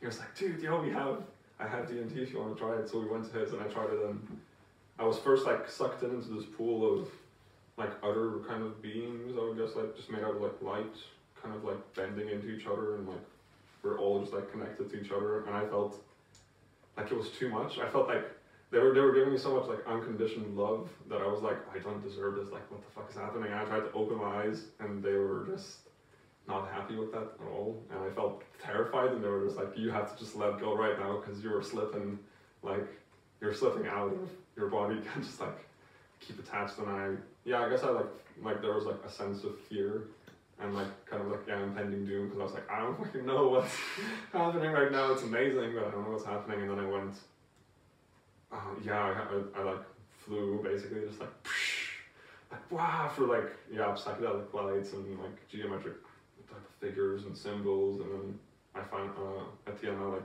was just with this one kind of being, like I don't know who, like kind of made out of like blue lights, and he was like showing my life and showing like, oh, remember when you were really sad on this moment, like how do you feel about it now? And I'm like looking back at it like, oh, what the fuck is happening?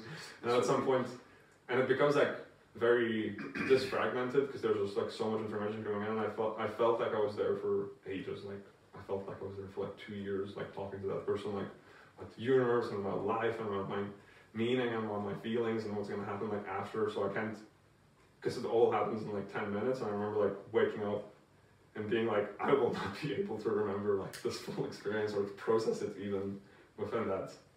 But yeah, and at the end he was like, yeah, it's time for you to go back. And I was like, I don't want to go back. It's just like, I like observing it from here, like all my pain and misery, because it seems kind of distant. And he was like, yeah, but you chose to go there in the first place, so you have to go back now because you're not actually dead. And then I came back to my body and I like woke up and I was like, dude, I need to do more. I was like, I need to experience more of this. And my friend was like, no, let's just go like smoke a cigarette and go have a beer and talk about like what just happened. Wow. And that was the only time I did like the full hit of D&T. It blows my mind because that is incredibly similar. Yeah, and it's like an overlapping experience, because I've had like the 5-gram psilocybin mushroom trips where you also enter like the different one, but it's just exactly almost the same thing. It's really strange because you just keep having this repeated experience almost. Like it's different, but Do they remember you when you go back? No, I had the like different people. It was more of an omnipresence type of voice that was talking to me. Like no one was really around me at that point, but they were just like on mushrooms. It was a bit more like I was sitting in this like huge empty space, and there were just like kind of cliche screens like all around me, like just showing all my memories, like thousands and thousands of screens, and I was just observing everything for ages. And then people always say that their life flashes before them when they die and stuff. I mean, that didn't happen to me. Yeah. I didn't like relive memories, but like what I did see was Palmer's Green. And I was in Broomfield Park when it happened, and I sort of floated above my body and looked, and everything was just so beautiful, and I could see myself and my friends around me, and like I just saw almost all my memories are. It's in this one place in London on this planet, and then I was like, zoom! I just like zoomed off, and I rode a dragon I rode a dragon that was like, I need to say, this wasn't entirely sober, because by this point they injected me with ketamine because they couldn't give me, and it was just like, straight, my ears were fucking so loud. And I saw this see-through dragon. I don't know how I saw it, it was see-through, but I guess the edges, the outlines and stuff. the edges were changing colours, and they were wiggling, and it was like a Chinese dragon. Yeah. And I don't have any like connection with Chinese dragons, but it came in and it picked me up and I sat on its nose, but I was watching this in third person. And then it just took me off, and then the screen was black for the screen. Yeah. My vision was black. Yeah. I don't know for how long. And then eventually I arose on this bus. It was like an American school bus. I've never been on an American school bus. Flying through the cosmos with everybody I knew on this bus. It's crazy. And then my form tutor at the time. See, this is the difference. Is like, I guess on like DMT and stuff, they're complete like light entities. These were people I knew. My form tutor at the time says, you need to get off. And I was like, oh shit, okay. Yeah. And he opens the doors and I step out into the cosmos and it just disappears and I'm in this, literally I'm floating in space. And I'm like, what the fuck? There's bare like lights and shit. And then suddenly sort of trees arise and houses of what look like where I am, but the sky is still very much in the cosmos. Like, almost as if you were to look from the floor into the sky now and see the stars, but I really felt I was in the universe, not like I was, And I still have that feeling now when I look up. I feel like I'm floating. I don't feel like I'm on an earth, I feel I'm floating on. That's cool. And then someone that, a very good friend of mine, who at the time I hadn't actually spoken to for about 2 years, we weren't getting along. She came in a purple dress with gold stars on it. She floated towards me and said, hey, I'm Death, I'm here to like take you to the other world, but you need to let me think for a bit. So I was like, okay, so we floated over to this sort of tree. I waited there and I was just looking around like, this is fucking nuts, where the fuck am I? But I was also super chill. I was super like, this is it, like awesome. I felt really good. And then she said to me, I decided you'd have to go back. I was like, I was convinced I was dead. I didn't know I was gonna survive. Yeah. And I was like, come on, please. Like, I already made up my mind. Yeah, like I just died. Like, please, there's so much effort to fucking die. Yeah. I've just been through this crazy trip. Like, please, just kind of stay. And she said, no, you have to go back. And she hugged me and she said, it'll be okay. I'll see you again. Yeah. And I said, okay. And then she took me to this door. And at the time, obviously I was going to school, so I was like there every day. So probably the most I ever saw of this world, really. And she takes me into this door. She says, you need to pass through. I open the door, and it's just like a history lesson. I sit down in the history lesson, and the girl who carried me from death and back to life was sitting in the corner completely unaware that she was, it was the Earth version of her, not this, you know, I don't know, it was really weird. And then she came to visit me in hospital and came wearing gold and brought me a purple stone. No. And I was just like, what? And I couldn't tell her. It was just too bugged out to tell her. Like, and the really weird thing as well, I guess this is a lot more personal than general, but it might be. But I feel like there are some.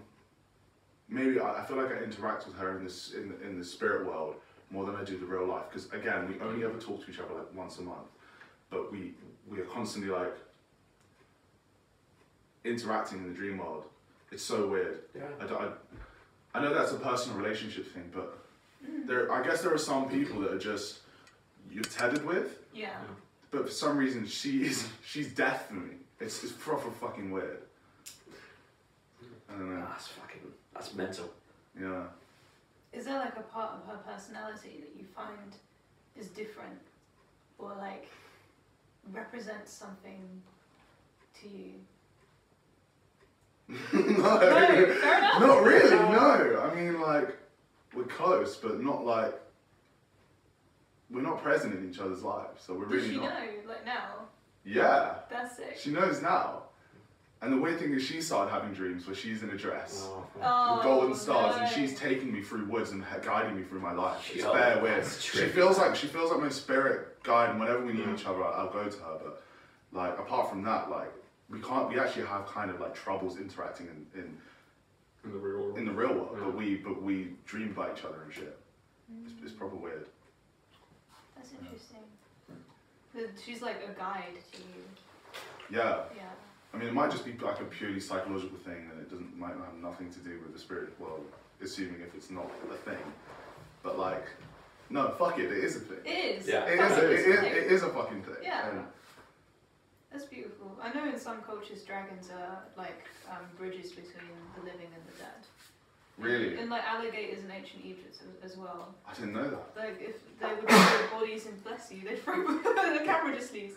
They'd throw bodies into the Nile, and like if an alligator ate you, it'd be like you'd be pooped into the underworld and shit like that. I think. That's nuts. I That's didn't why know you that. see that in a lot of the stone carvings. You see lots of alligators because they're like guardians to the underworld. And you often have like the three-headed dog. You often have like an animal at the gates. Yeah, I guess I've heard that a lot of you see a lot of people when they're tripping see like half human, half animal type figures. Is that something that any of you can? No, not personally. Like what do you say? Anthropomorphized. Anthropomorphized. Yeah. Yeah. No, not personally. I always see like I guess it's like a lot of I always think with tripping it's a lot of your worldview comes into it. So it's like whatever you believe is accepted for yourself. Like I'm saying, like if I'm tripping and I'm seeing like talking to like light beings and creatures, I think I'm talking to them because I'm way more acceptant of that idea than other people. Because I think at the end of the day, it's your mind working on conceptualizing the things that are in front of you. So other people might just see things that are more connected to them. I guess in the same way that on this earth, our perception and our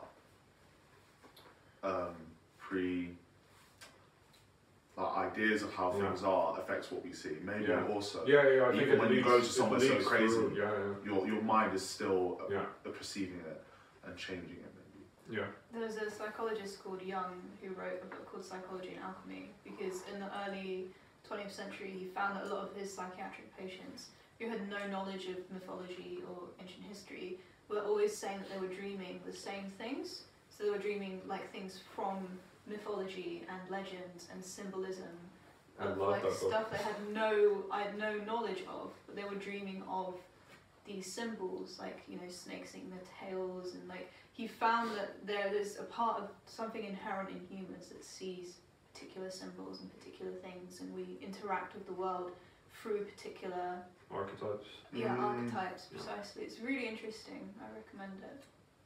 Oh my, yeah. I'll get an audiobook or something. Yeah, I was going to say an audiobook. Yeah. Did you ever interact with specific people within your life? Yes. What do you mean? How In the dream interact? In the dream spirit world, in the dream world, in the death world?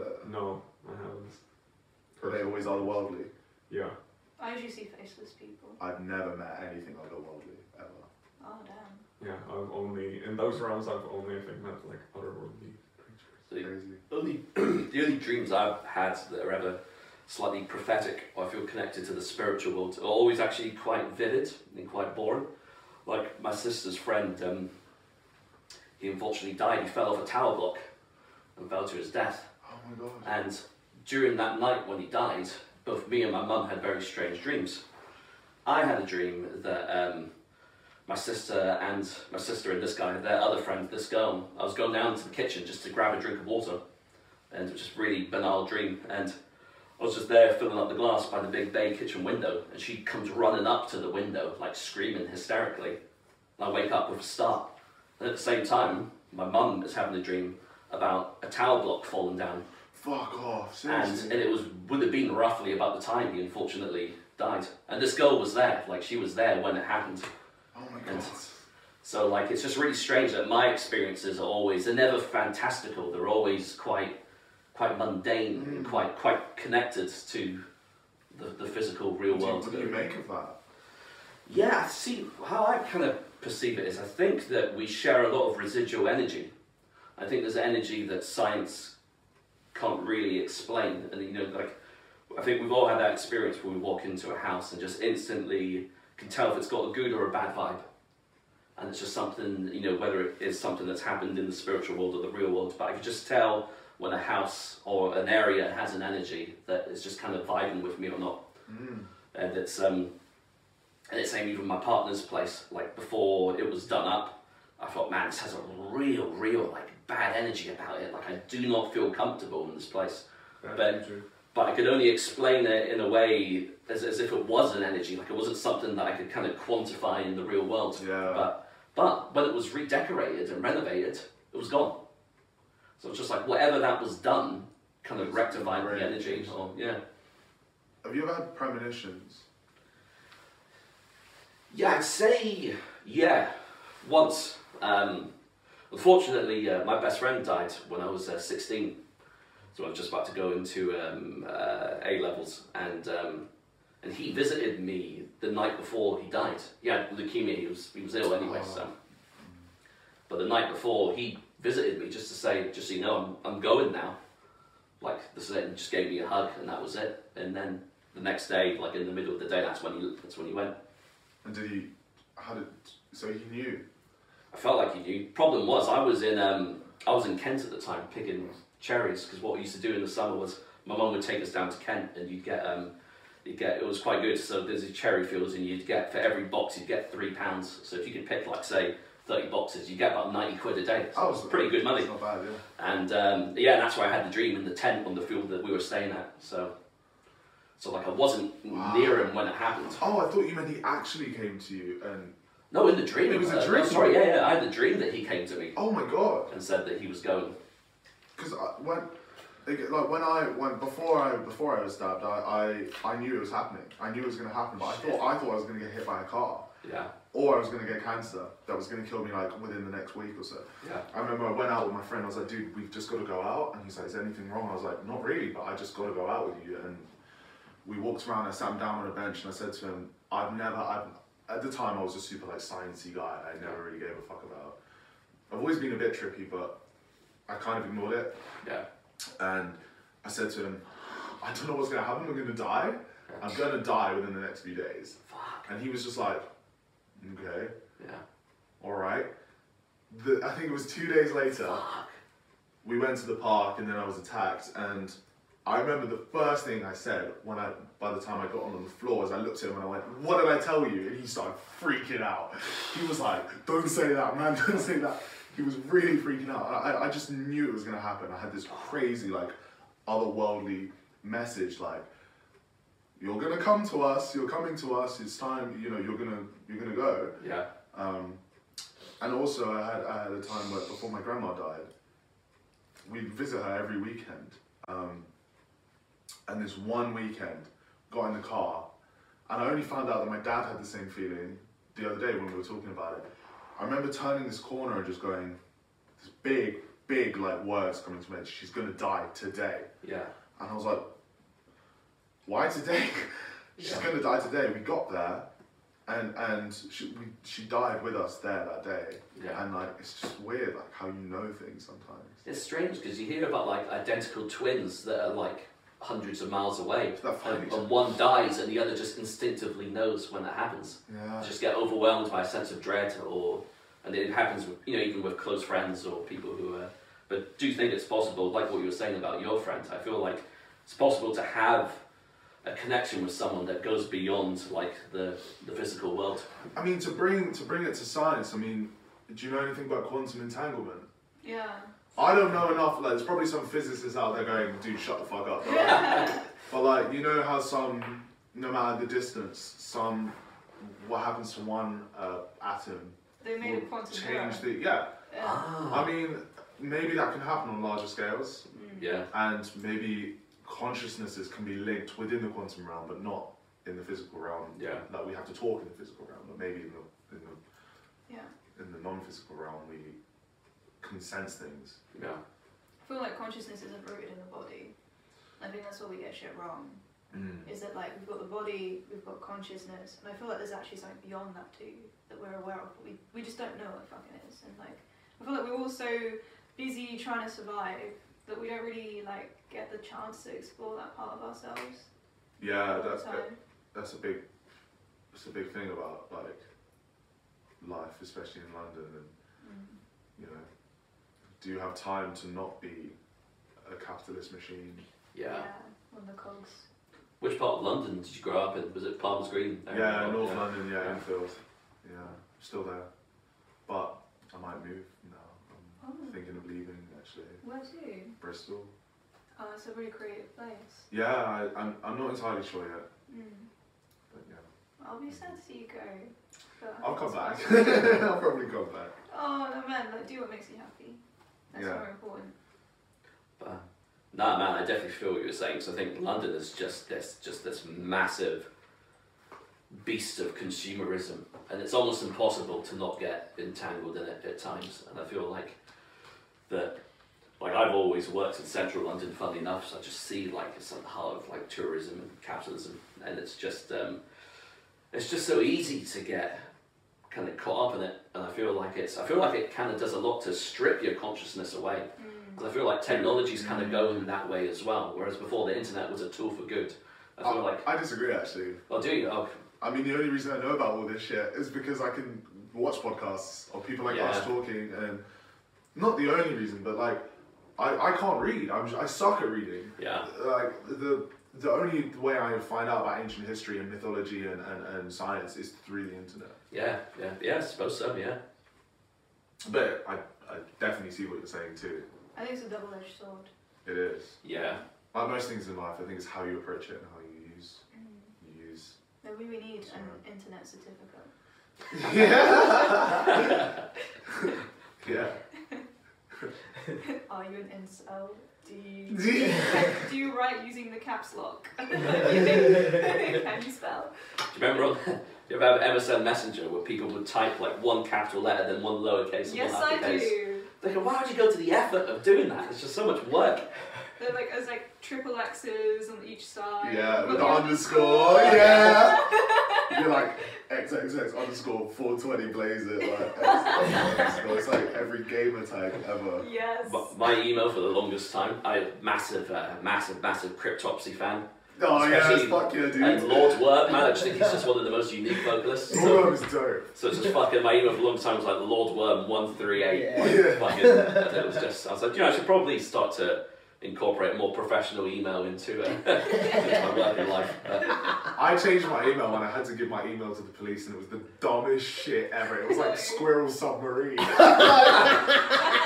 I literally did it 2 hours ago. That's amazing. And then I had to give it to him, and I was like, oh, please, no. Running. I'm now wearing a coat. Okay. I'm not wearing a hoodie. And glasses. Magic. I can see now. The cards have spoken. What's next? 7, 8. This guy. 1 minute. Ooh. Or should I get the card of thirst or something? The card of good hydration. The cave. Oh, the cave. You were talking about caves in the beginning, right? Talking about your Oh, he does not look happy. Is there a dude though? Yeah. Does it look? Oh my goodness! It's like a fetal. He's like. I've never seen this card. Oh yeah. Cave. This is a very. Was it 39? This is one of the 7 happenings. They depict events in our own psychology and in the outer world that suddenly transform our lives. The cave. A character is prostrate, facing away from the light in the gloomy recesses of a deep cave. This card stands for depression and despair. It symbolizes withdrawal into the self as a result of pain or grief. It can also mean introversion or loneliness and acts as a reminder to the inquirer that the light awaits after a period of healing darkness.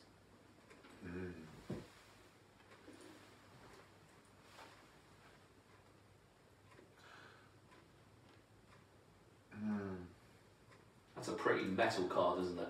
That's fucking brutal, yeah. Yeah, you got death, you got the cave. Black metal as fuck. Do you relate to it? Well, yes and no. I mean,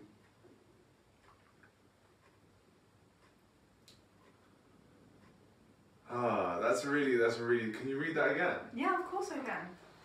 You know what? I can go into the book. Yeah, because seems like a really like introspective card. Because I don't feel like I'm in a cave or like this. You know, I don't feel like the man on the cover. Just, you know, it's been a long time since I felt like that. So this is your past. So this could be something really far back in your childhood or something. So this is quite a long. It's like 2 days. 2 days? 2 days, 2 pages. I can either give you like the quick list of the things, but it's basically saying that the cave is about withdrawal, secrecy, the healing power of darkness. We go into caves for protection. We go out to change the world. There's a figure crouching in the cave, sheltered in the gloom, far from the entrance where the sun does not penetrate. Interesting, it's below the sun. The position is fetus-like, and we cannot see if any clothes are worn. The cave is the womb from where we all came. It is natural enough that the earliest man sought caves as their dwelling, like the song. Not just because it gave them a roof over their heads, it provided safety from predatory animals and enemies. They had a vantage point because caves are set in hills, and they could scan the plain for their quarry and from the heights sally down to hunt and scurry back to safety. It reminds us that there are times in our lives when we need security and to go back inside ourselves before we can venture out again.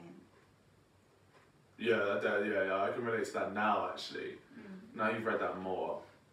I think with girls, that's actually how I'm relating to that. Oh, okay. Yeah. Like, so after my last relationship, like, I'd never been like this before. I just completely lost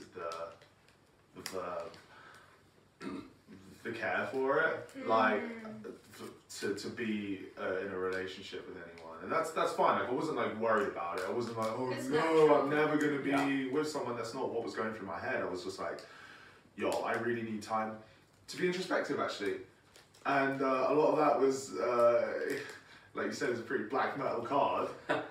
A lot of that was like just writing music and actually having time to just be like one with myself and not have to. Although it's normally a great thing having someone share your energy, it was kind of cool to just be alone. And the healing, I think it said that the healing force of darkness. Yeah, the healing force of darkness. I mean, that is like a super big part of my philosophy in general life. You know, I never feel like I'm in the cave, but like I guess because when I see the picture and hear it being spoken about, it doesn't feel like me, but I do take very often, almost every day, a moment to visit a place I don't want to go in my head or in my body, or, you know, I think adversity and it's a good thing. I think I go to the cave like all the time. And I think that's why I'm sort of just trying to figure out whether I was there or not, because I never feel like I'm like there for a long time, but I go there like every day, I think. And especially with like I said, with girls, like only now I think I'm starting to think like, hey, maybe I will actually, maybe I am ready to start seeing something. I think, like, for me anyway, I think I always find that the best relationships is, because I think sometimes in your early relationships you tend to share everything and share your energy, but it's find a relationship where you can actually coexist with separate energies, you know, connect on certain levels, but you both have your own space and they're able to kind of This do is your the own problem business. I think with my last relationship is that I was happy with that. And again, this goes, I guess, to my very esoteric hobbies, and see how we're talking today. This is honestly mostly how I talk. Yeah. I rarely like talk about much else, and a lot of people don't give a fuck about that. So like, I think my energy was too separate. You know, and although I was sharing a lot of energy, I don't think she could connect to mine. You know, I felt the kind of thing like, you know, ask me how my day is going. I'm not gonna, you don't know anything about this sort of stuff that I do. I can't tell you. I could tell you, but you won't care. Yeah. And I think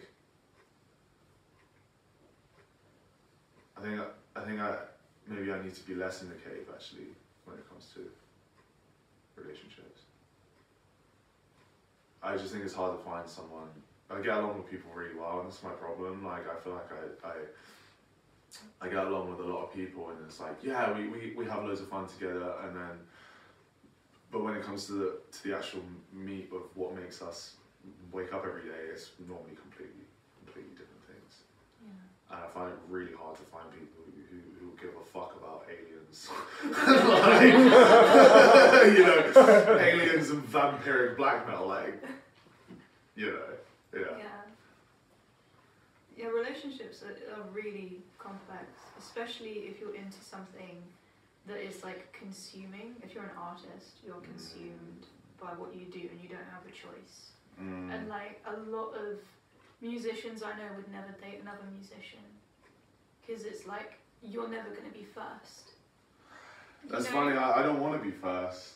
And it's funny you say that because I've said that to almost every girl I've ever been with. I said, I might love you, but I love riffs first. I love riffs more. Like, I always have this joke if I'm ever, you know, if something doesn't work out, you know, I always say to my friends, it's just me and the riffs again, you know, because it always is. It's always more important, and like it sucks.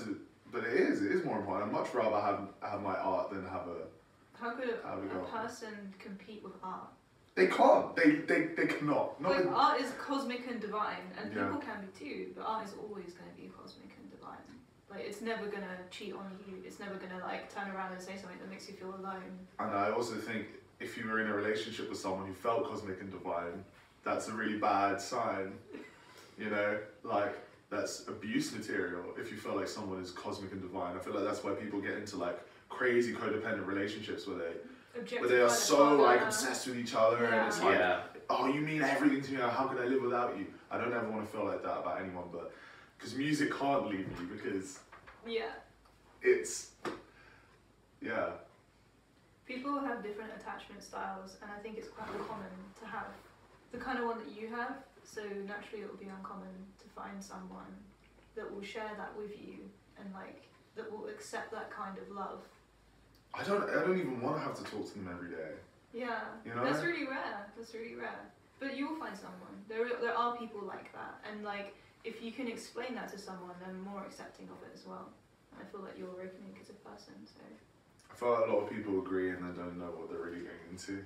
I think that the same with any relationship. Yeah. Because I'm pretty open when I go into a relationship. I'm like, this is all my crazy, and I lay it all out on the table. And then, like, everyone's crazy. Everyone's got stuff that's weird about them. There is no one who's normal, and there's no one who's like not going to be in some way somewhat toxic. But the art is allowing yourself to see what you are, and then work on that shit, and then totally. Like, there are times where I'm like, I'm doing the thing where I need to work on this thing, but here's where I'm at, and like I'm telling you, I'm aware of it, and this isn't me being perfect. I'm wrong right now, but I need you to like to be there for it. Yeah, like I'm being vulnerable about your own like imperfections is like part, I think, of relationships that a lot of people can't take themselves into. It's very difficult. Yeah, I totally agree, and I think I'm really good at doing that. That's really good, man. I mean, I know what I suck at relationships. Like, I know one of the things is time. Like, even if I sometimes I don't realize it, but so many people I love and like friends and stuff, even my family, they're like, bro, you've got no fucking time for us. And it's like, oh shit, you know, I didn't realize I wasn't talking to you. I just didn't. I'm sorry, I didn't mean it. But, yeah. This is just... Sorry, I need to cough for a while. Mood, mate. To get that out there. One of the things I find is it's about meeting people halfway in relationships and compromise. It's funny, I was just trying to follow up. Every time I try and follow up a serious point, it's just such a shit rabbit hole.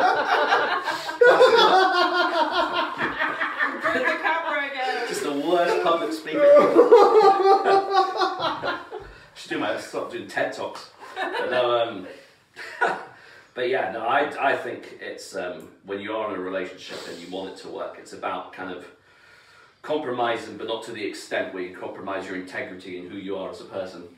I'm not even going to look at Shem right now.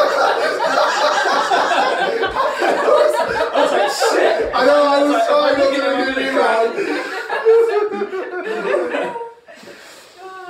me halfway. Yeah. Just listen to the Black Eyed Peas song, me halfway, I'll explain it then. Oh my god. Ah, shit. You make a really good point, to be fair. It's very much true. I think there's a lot of like power dynamic and shit, and like I'm sorry.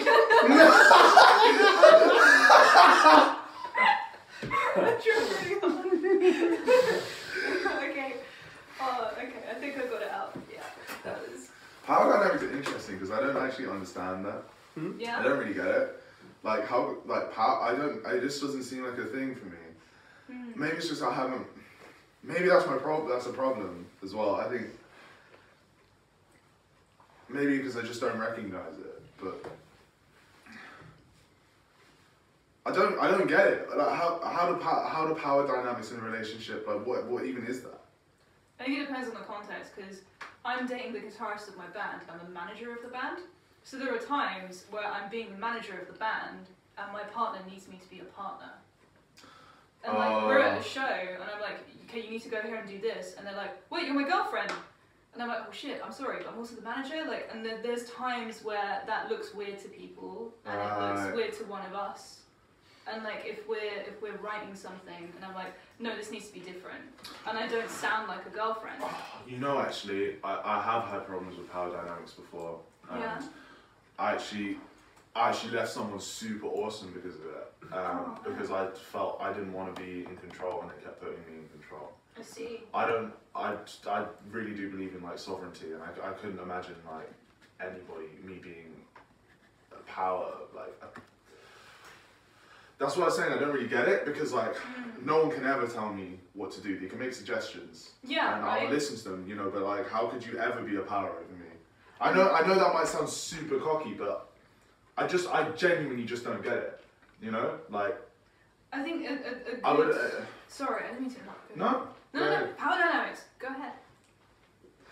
See, but like, to me, this is not power. This is not a power thing. It would have been if I spoke over you. If I continued, it would have been. I would have been like, no, fuck you, I'm going to speak. Right? Is that power dynamics? Do you think it is? I think it can be. Just saying that. Yeah, I guess.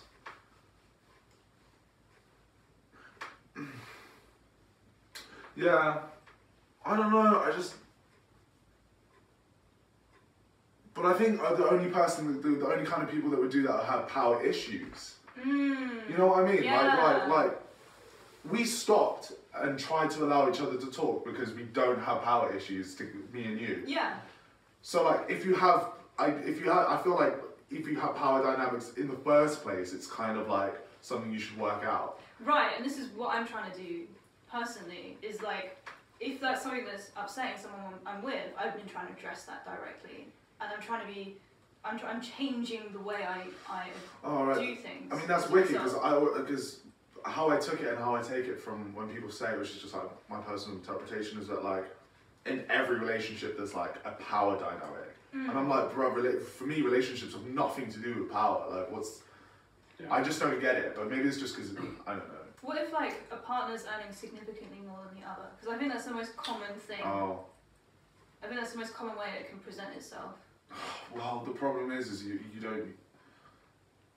Again, this goes to how I view relationships in a more general sense, but like, they don't owe you shit. Yeah. Like, obviously it's not nice if you have no money and they have all the money and you're living together and it's like, oh, fuck, I'm reliant. That's not nice. I completely understand that. Like, people should be empowered within themselves to be able to do what they want. But also, that's not their problem. They could take it upon themselves, for example, to like just give you loads, for example, and say that's all yours, or give you part, but then you're still relying on them. I don't know. I think it's something that you have to. No one owes you anything. I don't even believe that if you're in a relationship, they owe you time, they owe you love, they owe you whatever. Mm-hmm. Like they should be there with you because they want to do that, not because they owe you it, or because they. Yeah. I think sometimes it can be reversed in that sometimes the person who has more power gives something to the other person. They're like, I did this for you, you owe me. And it's like... That is the worst. Right. I really don't like that. Me too. Yeah. I really don't like that because that's just total guilt tripping. And like... It's a form of manipulation, right? Yeah, it's hella manipulative. Yeah. And I understand that like loads of people would do that without even realising they're being manipulative. That's usually how it happens, I think. Yeah, I think so too, but like... Yeah, I mean, it makes sense to be upset, for example, if someone didn't feel like your partner didn't feel like talking to you that day, or they were too busy and they were just like, I don't want to talk to you. And I understand how that would be like, oh shit, I want you here. But that's your problem. You don't own their time, you don't own their life. And like, if they're choosing to share time with you, it's because they want to, and if they're choosing not to, it's because they don't want to. Like, I couldn't ever ask for some. I can suggest, but I could never like feel like anyone owes me anything. I don't know. I think everyone's allowed to feel upset by stuff, but it's how you decide to act on that that will determine whether it's a negative situation, like a toxic situation. So like your partner needs to go and work on the album, and you're like, man, I really miss you, I want to spend some time with you, and they're like, I'm sorry, I need to work on this, it's really important to me, and you're like, I understand that, I feel like shit about it though. I think that is a reasonable thing to feel, but then if you're like totally punishing them for it, then that's different. Yeah, exactly. And also something I think is perfectly reasonable is if you're like, no, I'm really feeling shit about this, please, can you just consider spending some time with me? Then you'll meet that in the is middle. totally fair. Yeah. Like, you should be allowed to ask things of your partners. That is fine. You should be allowed to like ask whatever you want. Yeah. But never expect it before it's offered. Entitlement is like a death. Yeah, never be entitled to anyone's time or love or attention. I don't know. How do we get to that from the cave? I don't know. Oh, girls. Yeah, I'm trying to remember the middle You're bit. talking about When we started laughing. You said that you had a thing with an awesome girl, and because of something. Oh yeah. Like I didn't want to make decisions for. I didn't like always being the one that made decisions. I felt bad about that. Like. Okay. Because I didn't like the power dynamic. Were they too shy to make decisions or say what they wanted? I believe so. Okay. But I handled it the totally wrong way. Like, it just bugged me out, and but this is also the time I just quit taking my ADHD medication. Oh, I see. So I was in a totally weird place. Yeah. I probably wouldn't have done that. Okay. Almost certainly wouldn't have done that. But like, at the time I was like, yo, I cannot be responsible for you, or responsible for like your feelings or anything, like, yeah. Oh man. Well, it sounds like maybe you weren't in the right place anyway. It was just a flop of a time, to be honest. Like, nothing was making sense because I was all like fucked in the head with it. You were in the cave? Yeah, I guess. Yeah. Uh-huh. You were waiting to come back out again? Mm-hmm. Yeah. Alright. I think we should go on to the next card. Let's do it. So the next card is here. Yes! Wow, you got yes and no, and they're like literally opposite each other. Damn, you got some symmetry. Cool. Alright, let's read yes. Number 2. Whoa! It's also, the cave and work are kind of opposite to each other, how we were talking. Because cave is like, remember I was saying work is all about my presentation of the outside world, and the cave is like the inside world. And you've got the tower as well, and you've got like, there was talking about the sun, and the sun above the cave, and the cave is kind of like womb-like, and you were talking about seeing the sun earlier when you were like, in your experience. Yeah, death is like the centre of my life, which is really weird. Super interesting. It sounds like it is like how you relate to a lot of things. So yes, it's simple. Go ahead, a green light, an affirmative and positive card. The yes and the message in the case. It sounds like you're like you did stuff right, even though it might not have gone I don't know. That's my ignorant interpretation. Is perhaps. I wouldn't say it's ignorant. Okay.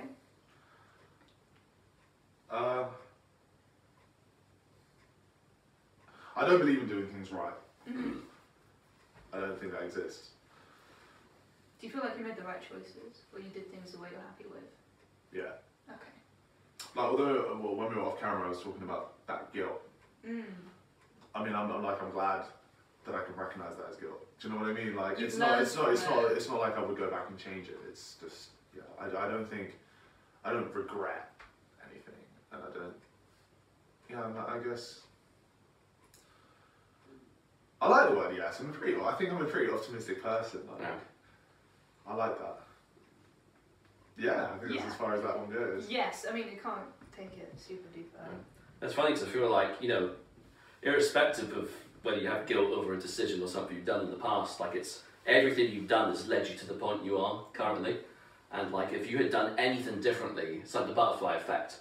It would have had like changed everything to a point where you'd be in a completely different state. So I don't even know if I believe in free will. So I find it really hard to like be guilty, which is maybe a massive problem of mine, but it hasn't really been so far. I don't think it needs to be a problem. I don't think it's a problem, but like I genuinely don't feel guilty about anything because I don't even know if I believe in free will.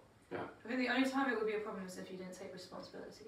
That's completely different to guilt though. Yeah, exactly. Responsibility and guilt are like different things. And like it sounds like you have taken responsibility. I hope so. Because you've like learned from stuff and you've changed, you've grown from like things. So even if like that's the thing, I think sometimes people use it as an excuse, but you're not doing that, so it's a good thing. Cool. Yeah. Next colour. So liberation. Yeah, liberation. Oh, nice. I like the look of that card. What number is it? 38. 38. This is one of the 7 happenings. They depict events in our own psychology and the outer world that suddenly transform our lives. This is coming up. Liberation. I'm sorry, I completely zoned out. What were you saying? I was thinking about so why is my neck sore? Oh damn! Maybe you're wearing like really you're wearing 2 necklaces. Maybe it's or maybe. They're quite light. Are you dehydrated? I don't know. Recently, I've been getting like pains in the side of my neck. It could be your glands. Oh, they were actually a little bit swollen last week. Uh-oh. I think I'm fine there. Okay. We're just looking at you like, oh no. Should be okay. Oh, we'll find out. It was holding for like a day. I'm sure it's fine. It's probably like something minor. It's winter in it. Okay. So this is one of the 7 happenings, is what I was saying, which are events that in our own psychology in the outer world that suddenly transform our lives. And this is interesting given what you were just saying. The description of the card is a pair of lovers dash on horseback through the open fortress gateway across a bridge to freedom. Here is depicted the joyous escape from a constricting situation. It stands for those occasions where often by some outside agency we are somehow set free to make a new life. However, note that although the key is in the lock, there is no bolt. Therefore, the card also represents those situations where we do have the ability to release from within ourselves. So they're running away from a prison, but like there was no, the door wasn't locked. So it's your own. Maybe it's like your cave. It's your inner prison. I think the only way I can relate to that is possibly like about excitement for starting a new life and starting to really realise that like. Yeah, although I'm young, like I actually am of age to do whatever I want, and like to actually really like become free financially is kind of what I want to do now. It's like that's exciting to me. Like I want to be able to move out and like make whatever like I want in my life. You know. Yeah. I guess I used to have a real idea of my life before. Because I always did well at school, even though I fucking hated it. I always got good grades, so it's pretty much like straight A's up until like probably like year 13. Yeah. And then with the whole like ADHD thing, it's easy if you're like, I feel like I was naturally like good at the tests and stuff. Yeah. But that only gets you so far. Because I would always fuck around. I was always getting kicked out. I was always bunking and stuff. And then after a certain point, it's like, I can't get kicked out, I can't bunk and still pass, you know what I mean? Yeah. And then I started to realise as I tried to like stay in the lessons, I was like, actually I know why I'm always getting kicked out, I know I'm bunking, and I had to completely change my expectations for life, because I kind of had this like, idea of like being, like making good money and like having a nice house, and now my expectations for life have like completely changed. Yeah. And that was really hard for me, because I had to realise that I actually couldn't do that through traditional means. That if I wanted to have like live a wealthy life, which I actually really don't care about now, Yeah. I'd have to do it through non-traditional means. I'd have to find my own like way. I think that was a really hard thing for me to do like last year, because I was going through some job applications for some places and going pretty well, and they were pretty like decent things, and like I was right at the end, I was like, yo, do I actually want to do this? No, I want to be a fucking musician. Yeah. I'm gonna be broke as shit for like, all my life, and like I might look you know those memes where it's like my friends are 30 and they've got like house and kids, and it's like me at 30 and I'm singing about goblins in my room. It's like, but I want to do that, and I think that was the biggest thing that I can see is like actually stepping into like a new expectation for what my life is going to be. Do you feel like the education system kind of helped propagate this idea that there was only one type of success and it was only achieved through being... Yeah, pretty much. Yeah. I mean, people always say like, even my own family, they don't say that anymore. Like they really don't. But, and I totally get why they would. But you know, yeah, we know you like music. We know you want to do it. But like, what are you gonna do? You know, like get a real job or like, you know. I remember, like, bless him, I love him. Like, but my dad was saying he kept like using his colleagues as not allegories, but comparisons for like what I could be. Yeah. So he was saying like, yeah, like some of my colleagues they have bands, like they play on the weekend and stuff. Yeah. So you can still do that. It's like, no, I don't want to just fucking play on the weekend, dude. I want to like, yeah. You know. So my school were really accommodating with me. It got to a point where I was like, yo, I'm not coming. Yeah. And they were just like, okay. If I was in lessons, like I would just stand up and leave, and they wouldn't beef me about it. They just let it happen, because although the education system as a whole, I don't think shows you any other way. Yeah. My school in particular were really, really helpful.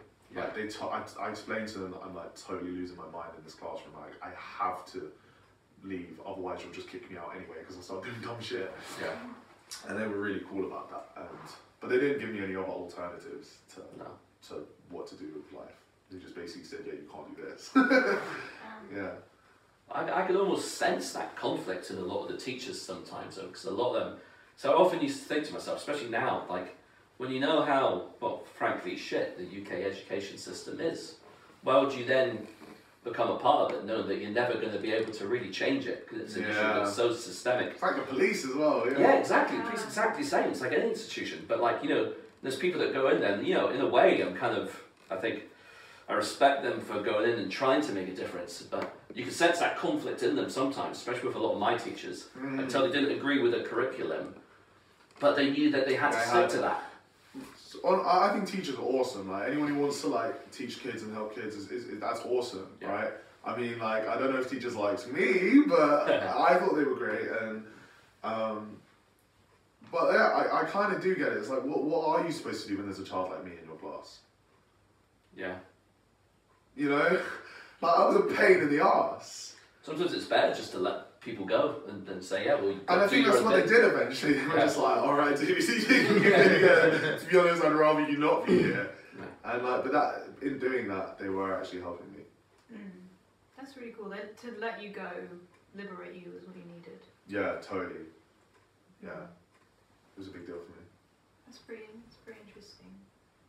Yeah, I was very straight-laced at school. I was like, in my background, like from an early age, it was like you're going to Cambridge or Oxford. And I was like, I kind of felt pressure. I got straight A's throughout my entire. I was like the top of the class always, and then like my worst subjects. I remember once I got like 99% in the test, the maths test. My dad was like, he yelled at me, and I cried. Wow. Because I got 99%. That's like the kind of like shit I had to deal with. And it wasn't until I was on a PhD that I was like, I'm not doing this anymore. I dropped out of the PhD at King's College to be like, I'm doing music. Wow, that took a long time. It took I was like 21. It was like. Wait, what? Yeah. How did you get to do a PhD at 21? I didn't do a gap year or anything. I just went straight through the Right, system. So okay. I did like masters straight after my I graduated and like Just kept going. And like honestly, I feel like a failure for not going to Oxbridge. Like, and that's how my parents kind of, not my mum, but my dad. Like, I remember I was graduating, I only got a 2-1 because I was working. I've been working at least 2 jobs since I was 16, basically. So I was working during uni. And my dad, on my graduation, it was like, why did you only get 2-1? So, like, I just, I have really mixed feelings about the education system and, like, how people treat it in this country. Especially if you want to, like, go into the arts. Yeah, that's, I mean, first of all, like, well done for actually getting that far, but also, like, that sucks. That it took you so long to, like, because of the social pressure and, like, family pressure to, like, allow yourself to be who you are. That's the thing. Like, I love academia. I actually loved that aspect of school. But at school, I was like, can I learn Latin and Greek? I want to learn ancient languages. My teachers were like, we don't do that here. And like, they didn't support the other spectrum of like autistic nerds like me. So we just wanted to like read about ancient shit and like. It's the same thing with me. It's the same thing. I love learning. I love like I literally, when I'm not making music, I actually spend all my day like researching. I love maths. Like I love maths more than a lot of math like students do. Really? You know, yeah, I fucking love maths. Like I love physics. like, yeah, geometry's dope. Like I just love all this stuff, right? And I'd go into lesson and I'd be like talking to the teacher, like, oh yeah, I did this stuff. And then we sit down and then I'm like, throwing pencils. It's just a complete like different, like a complete contrast. And one thing, oh yeah, talking about Oxbridge. Yeah. So I used to get put in like these gifted and talented groups and then always get kicked out. And I remember we had like a gifted, an Oxbridge meeting for all the kids that they wanted to go, and they were like really encouraging us. And I sat at the back, like as always, and I used to do this really dumb thing where when the teacher wasn't looking, I would see how long I could pretend to ride a bike before they would like. So it's so dumb. I don't know how I could do it. Do you mind if I lean up against this wall? No, go for it. Like, I mean, it's really dumb juvenile shit. Like, but I was so bored that I used to do this. I used to lean against the wall and go. And then they'd always see me and just like. I remember, like I actually did at the time. I still wanted to go to Oxford or Cambridge. They were just like, dude, get the fuck out. And I remember standing outside like, yeah, maybe this isn't for me because I want to go here. And as soon as I get to a meeting where I'm like, they're giving me leaflets and information, I'm still fucking around. Mm-hmm. Like, yeah. So although I'm bummed that I'm not studying physics, I'm not studying maths or computer science, I loved coding. I'll just study on my own. That's the thing, once you realise you can just do it yourself, it's kind of a bit more liberating, isn't it? Well, do it on my own terms. Yeah, I don't actually really want, I don't give a fuck about having a certificate. I don't care about having a certificate about like maths or physics. Like, I still keep up with the conversations that I have with people that like that stuff too, so that's all really matters to me. The thing that got me was like, I went through the system to try and get to a PhD because I was like, a PhD you can choose what you do. And I did, when I was at uni, I was writing essays about black metal.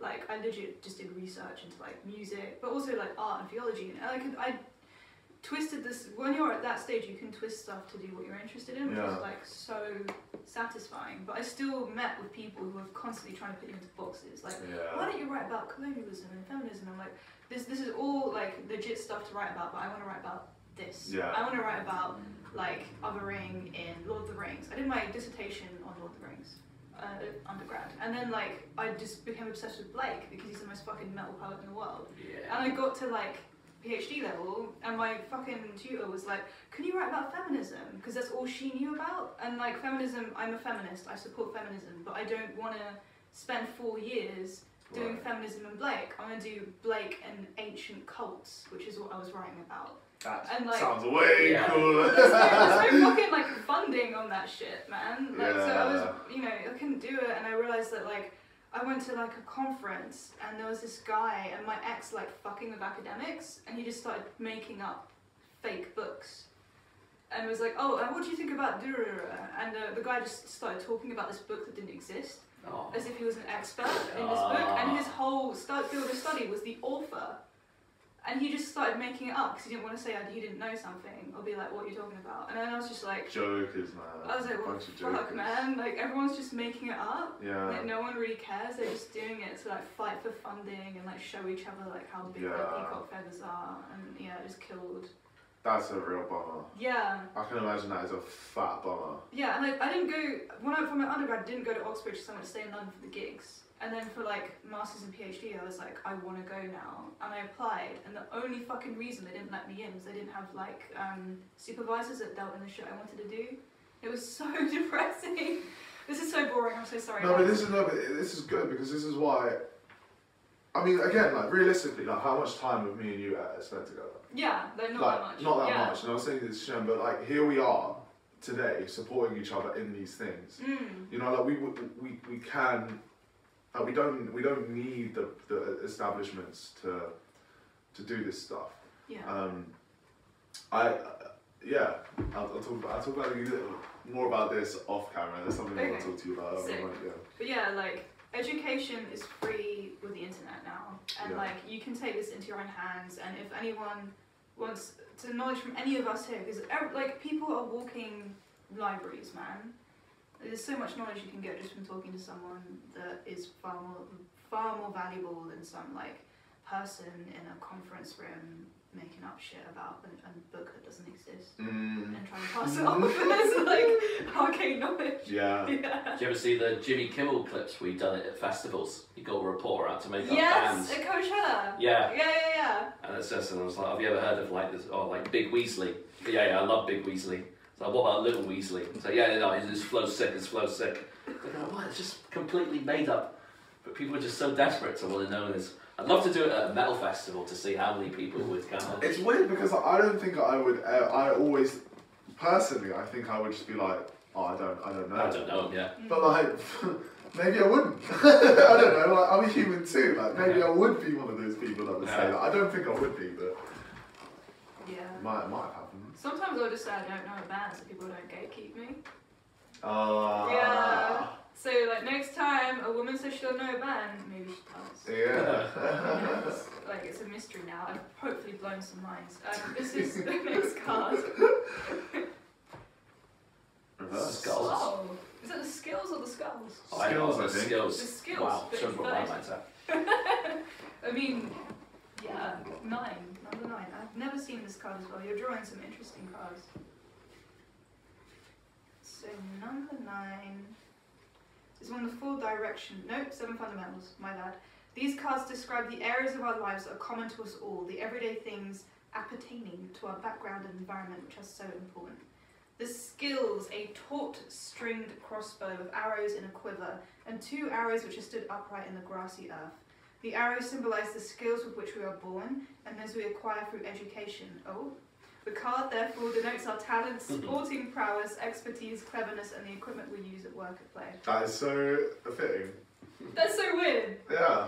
Oh, we naturally just went on to the next card. Did you even realise? Yeah. We were one step ahead of these spirits. Yeah. Cool. Sorry, spirits. Yeah. Do you think it's subverted because of your experience at school? I mean, could be. Could you read the last bit again? Like the card therefore denotes our talents, sporting prowess, expertise, cleverness, and the equipment we use at work and play. I guess. I mean, I don't actually think there's anything else I have to say about this because I've already said it. Yeah. You find that happens. That seems to happen quite a lot with these cards, where we'll talk about a topic and then it will just come up right afterwards. Yeah. It's pretty cool. Yeah. And maybe these spirits are not so bad. There's 12 is over there. Now. Oh, that's another direction card. Now. That's literally the stuff that's happening to you, going to come to you, so that's pretty apt. The picture shows a reaper cutting the ripe corn beneath the sun. It is a favourable time for action. The moment is ripe. The time has come to take in the harvest of that which you have sown. Your album's going to do well. I fucking hope so. Yeah. It's taking me ages. But yeah, I feel like I'm gonna yeah, I feel like the effort I put comes back. And I'm super lucky because I know a lot of people don't, especially artists, a lot of people don't feel that way. But I 100% feel like what I'm doing is going to come back and be worth it. How was it, kind of, because you kind of released it early March, right, just as all the lockdown stuff was happening? Yeah, I mean, that sucks. We couldn't even like play the shows. It's like I looked at it and I was like, wait, we released it this year? What? It feels like we've not really, like, what? It feels like ages ago because it's so not in my head. Yeah. Because we can't play the shows.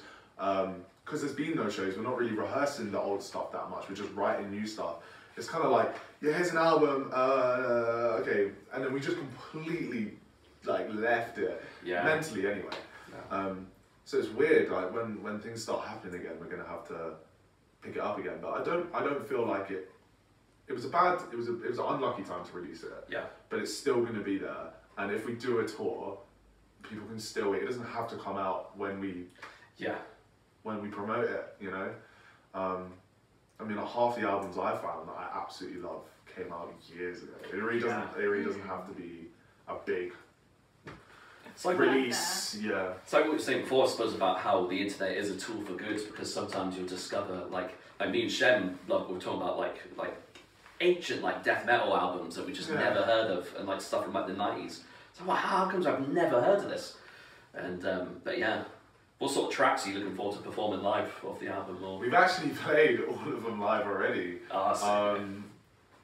in our last few shows, because the album was supposed to come out way before. We actually already did a release tour, but it was short, and we could just thought, fuck it, yeah, let's totally do another one when it actually releases. And I actually love playing the entire thing. Newborn Caveman does get me very emotional live. Like, yeah, I really love playing that. I love it all, to be honest. Absolutely love playing it all.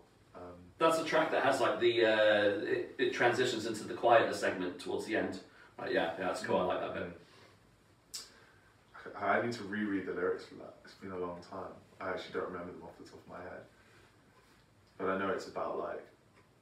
So the theme of the album as a whole is, although I really like the whole like satanic metal thing, we were like, nah man, fuck the devil. We had a song called Satan Looks Up to Me that didn't go on the album. Yeah. And we just thought like, let's write an album about like going to hell and like killing Satan, going to heaven, going to heaven and like killing God and just like having like Earth like rule. That's cool. And then the caveman is the newborn caveman is like the first human after the heavens and hells have have disappeared, and it's kind of like, again, it's a metaphor for rebirth of humanistic experience and human experience and passion. And although obviously this whole time we've been speaking about the spirit world and all of that, I think it's very important to know that it's a personal thing, and it really, really, really gets me when people talk as if it's applicable to other people. Yeah. You know, it's like, I'm fine with Christians and Muslims and whatever, as long as it's got nothing to do with me. You know what I mean? And I think my thoughts and feelings about that go a bit deeper. Just I hate like people saying that like I'm gonna go to hell. And like it's the most insulting thing. Yeah. Like I believe that you deserve eternal pain. It's like that's the biggest fuck you ever. You know what I mean? And like it annoys me and my drummer enough that we were like, yeah man, let's just not ever talk about traditional religion ever again and write an album about it. Like, about just destroying that, because it's just so old. It's awesome. I still love like metal about that. Yeah. But I just don't want to contribute to the whole like traditional religion stuff anymore. Yeah. And I think it was important enough for us that we were like, and inspiring enough that we had songs like Soaring the Heads Off Angels and Demons and like. That's a sick title, by the way. It's just fun, yeah. And like in the song, it's like Satan's quivering. He sees me and he's like shaking. And I'm like, I've got his like children on chains. And like on the t-shirts, it's like an angel and a devil hung on their heads cut off. On pikes? Hung on off a chain. Oh, sick. And the whole album was about human supremacy. I don't really believe in supremacy, but it's just about like being a person on this planet and not like taking responsibility. Yeah. Don't know how we got there again. The skills. This is the last card on this row, and then you've got your behind and your forward. The beauty. Ooh, the beauty. That's the another skills one of we'll the beauty. 27. Alright. That's one of the 7 characteristics. Different aspects both of our own personalities and those around us and the parts they play in the drama of our lives. The beauty, a beautiful woman in a fine Tudor-style gown is seen looking at her reflection in a mullioned window, as if she is waiting to make her entrance and checking her appearance. This character stands for the element of passion and romantic love. For men, it can mean a love affair of the sort that inspires great art. For women, it can point to a flowering of the awareness of her sexuality or the presence of a rival in love. The card can have implications of danger, and one aspect of the face of beauty can be a demanding whore. That's what it says. I forgot about that. Could you reread the bit that it says for men, what that's supposed to be? Yeah, of course. For men, it can mean a love affair of the sort that inspires great art. I'm always inspired by romance. Yeah? Like, yeah, I'm hella inspired by romance. And I make music about it all the time. Personal clarity. PNC.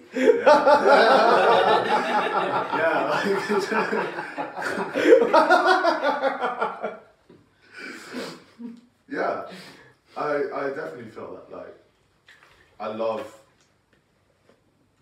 I actually think so far I've given you guys a pretty like negative outlook on my relationship life and like my love life, but I've had great times, you know what I mean? Like it's awesome. It's not I don't have a bad relationship or a bad like mental imagery about like girls or like sexuality or anything really. It's like not now.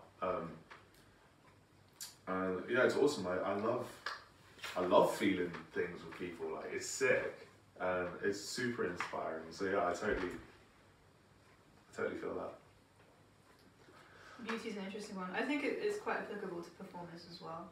Because she's like about to make an entrance and she's checking her appearance. I don't know if you feel that way before you go on stage. Do you like... Well, we paint our faces actually. So in a way we alter our appearance because we want people to see us a certain way. But I never want to paint and think that girls are gonna love this. You know? Chicks dig culture. Yeah, exactly. Yeah. I kind of want to put that on a t-shirt just to piss people off. It's like so. Yeah. Anyway, I'd wear that t-shirt. Chicks dig cosplay. Yeah, that is such an like ironic. You can have like a long sleeve. It's got like different corpse paint configurations. Oh yeah. Sleeve. Chicks dig it. We've got like the ABBA, the classic Gorgon. Yeah. Well, the worst one was I saw Dark Funeral once. It was a Bloodstock. They were playing during the day and it was really hot. And like I think Lord Araman, I think his name is the singer, and he has like panda style, so it looks like more like a member of Kiss. Oh yeah. Like that person, and it was so hot, it was all like dripping down, and it just looked actually made it look more brutal because it was like. We used really shitty paint in the first line. We used like Snazaroo, which is the least. Oh, I hate Snazaroo. So like non-brutal to be like painting your face with like kids smiling on it. You're like, fuck yeah, and that shit like just melts into your eyes. It's so painful. It's like someone squeezing like lemons in your eyes. Like, we've played shows basically blind. Oh my god. I remember once my drummer opened his eyes and he couldn't see anything. So much shit in his eyes. And he kept like hitting me with his drumsticks. Going, yo, wait. So, like wiping his shit off. No. We basically had none on at the end. We were like, yo, we need to get like Setting powder. Proper pain. You need setting powder. No, we used that and everything, and it still Really? didn't work. No, I mean, we're sweaty motherfuckers. We ended up going to like a film, like a shop that like has things for like visual effects and like a film thing, and it's grease, it's not paint. So we actually use black grease. So that doesn't come off when you sweat, because the sweat just like runs off it. Because it's like, what's the word? It's an emulsion. Emulsion? So it like runs off it, because it's like, it's suspended in oil, I think. Yeah. Hydrophobic. Hydrophobic, that's it. I was going to say hydrophonic, and I was like, that sounds, no, that's not right. Yeah. I was trying to remember. Corpse paint. Yeah. Running into your eyes. Yeah. Yeah, I had that experience with mascara and eyeliner. I don't wear eyeliner when I perform. And I had one show, and it was a hot show, and everything went in my eyeballs. All my makeup, all the mascara, and I was like streaming, tears were streaming down my face. I just tried to pass it off as like intense emotion. But really, it was just stinging really badly. It's the worst, isn't it? Yeah, it sucks. You're trying to like concentrate on the performance, but you can't. Yeah, it's just like it hurts. Ow! Yeah. I remember trying to like, look at the crowd and shout at them and be like, because I'm really interactive with the crowd with our shows. Like, I love like getting up in people's faces. Like I'll be playing and so I'll just pick someone and I'll just like, I'll just stare at them and I'm like, and I just love doing dumb shit like that. But I couldn't do it because I was just like. Do you feel a change in who you are? No, totally not. You're just the same person. I'm just way more one part of me. That's what suffering definitely for me. It's like a huge extenuation of like my. What part of you is that? I call it like my masculine energy. That's what it feels like for me. It's like, because a lot of the songs now, this is what we're trying to talk about more now, is like I really for some reason connect to like the hardship of primitive life, and. Again, there's actually real interesting studies about ADHD being actually just from hunter-gatherers. So you know, obviously there had to be like a group of people to first do agriculture, and you know they all had babies together and stuff, and then, but throughout time, obviously hunter-gatherers and agriculture people have always been. It's like ADHD versus OCD. Because you have OCD, you're way better suited to be a farmer. Yeah, exactly. I'm not suited to be. Like at the moment, the hunter-gatherers are not ruling the world. As the agriculture people are like, you got to be on time. You got to work on the clock. Yeah, and that's not how I am. Like I see something and I have to chase it, or I have to do something, or like you know, there's a rustle in the bushes. I'm not listening to what you're saying. I don't know what the hell you're saying. I'm looking at that bush, and there's really good evidence for that. And there's something about nature that just gets me. Like really, like I feel so much better there than I do like. Yeah. I know a lot of people feel like this, but there's a lot of evidence to show with the ADHD thing, and I just get like a real kick out of the idea of like hunting, and I've always thought it was awesome, you know, and like surviving and being in a place where I could die at any moment. I mean, we are in London, but I'm gonna go full Joe Rogan and be like, "Have you ever done martial arts?" Like, martial arts is sick. I used to love getting the shit beaten out of me. Like I was saying earlier when we were outside, I'm not a violent person. I fucking love violence, but I'm not. I don't want to cause pain, which is the thing. I love fighting. I absolutely love fighting. I'm cool to get the shit beaten out of me and like for me to beat my friends up and stuff. I don't want to hurt people with malice, but I love the action. And my club I went to was a dodgy club. Like, what did you train? Mixed martial arts, but we did a lot of Krav Maga. I did that too. I didn't do Krav Maga. And we did a lot of weapons stuff. Nice. I love the weapons stuff, and we just beat the shit out of each other, and I'd be bleeding, and people would be knocked out, and it's like that's not allowed in. That's not very traditional. It's not. It wasn't traditional at all. He was teaching us how to fuck people up, nothing else. And he was like, even part of the lessons were like how to talk to the police, what you're allowed to do to someone, what you're not, in what situation. Like it was a real like practical. That's interesting. And I loved going and just getting my ass kicked by people like 10 or 5 years older than me. But like, we had a thing where if you decided how hard you'd go right before the fight, you know, no one could. Like the sensei would be like, it's completely up to you. I'm not here to tell you, no, stop. Yeah. It's your choice. You need to figure it out for yourself. And every single time I was like, yeah, let's try and kill each other, man. Yeah. And I'd get murdered. Like, among my age group, I was doing pretty well, but I'd always try and fight the older guys and just lose every time. And I just fucking love it, you know. Some of my fondest memories of schools are like smacking the shit out of people because they've been like most of the time racist. Yeah. And it's like, that sounds really weird because I always say I'm not a violent person, and I'm not. I never look for violence, but if it's there, I'm like, yeah, let's go, you know. Kind of primal, isn't it? It's totally primal. When I realised that, like, I definitely connect to like a very like apish kind of dude. Like, I love loud noises. I love smashing things. I love being with my boys, being like, ooh, and that's what Suffer is about. Because I can't do that in my daily life. It's like getting up in people's faces and making loud noises and singing about like getting fucking killed by a tiger. You can see how excited I am just talking about it. Like, it's dope. And my day-to-day life is this. You know? Yeah. But inside I feel like an animal. It's like a beast waiting to come out. Yeah. I mean, bestial black metal. It's like, that's the genre that we love, and just feels right like for me. Every time I listen to Revenge, you must know Revenge. Oh, right? Yeah, dude, yeah. That shit just gets me pumped. I'm like, whoa. Man, that's what I love. I mean, like, most of the time when I walk around, like, in my ears, all that's in there is you know, it feels right for me that in my daily life that energy just like needs to be there.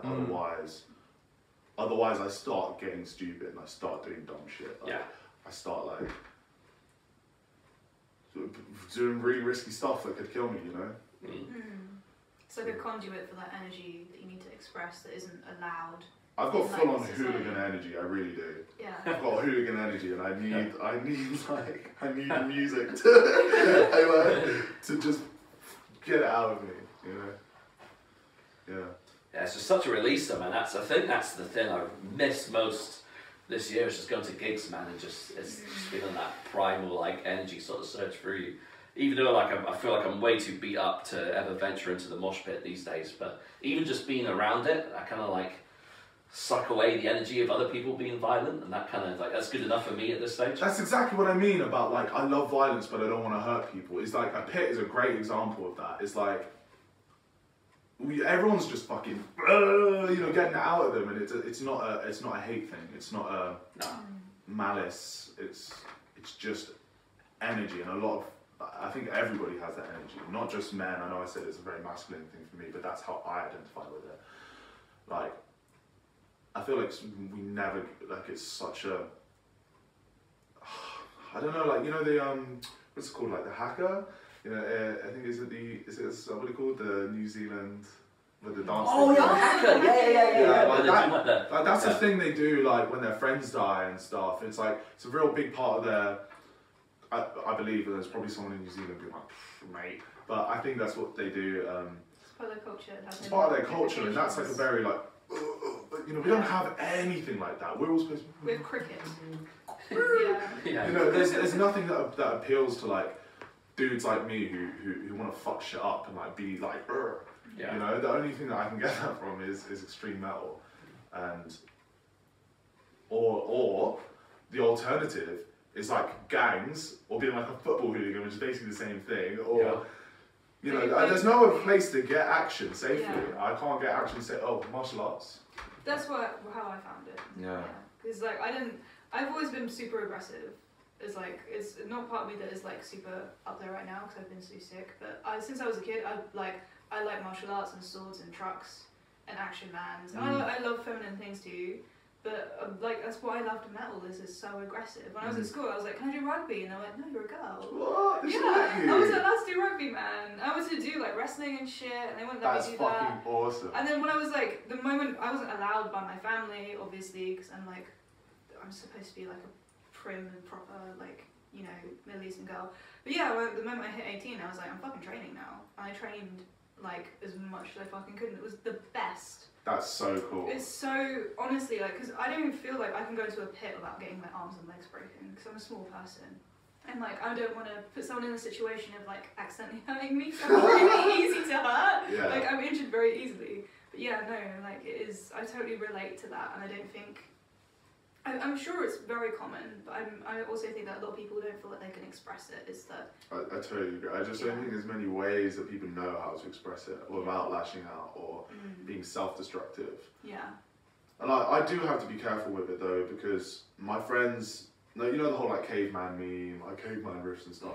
But my friends, they really do like, they always say that like when I drink, like I become like a caveman, and I never get violent with people, but there have been a few nights where I'm like climbing shit and I'm at the top and I'm like, way! And then I do get down, or I'm like, you know, breaking things, or like, oh, won't this be funny? And then just like jumping on the table, just like really dumb shit. Do you know how the Benin bronzes were acquired by the British Museum? What's that? Benin? So there was a kingdom in Africa called Benin, and I think this was in like the 1790s when the British were there.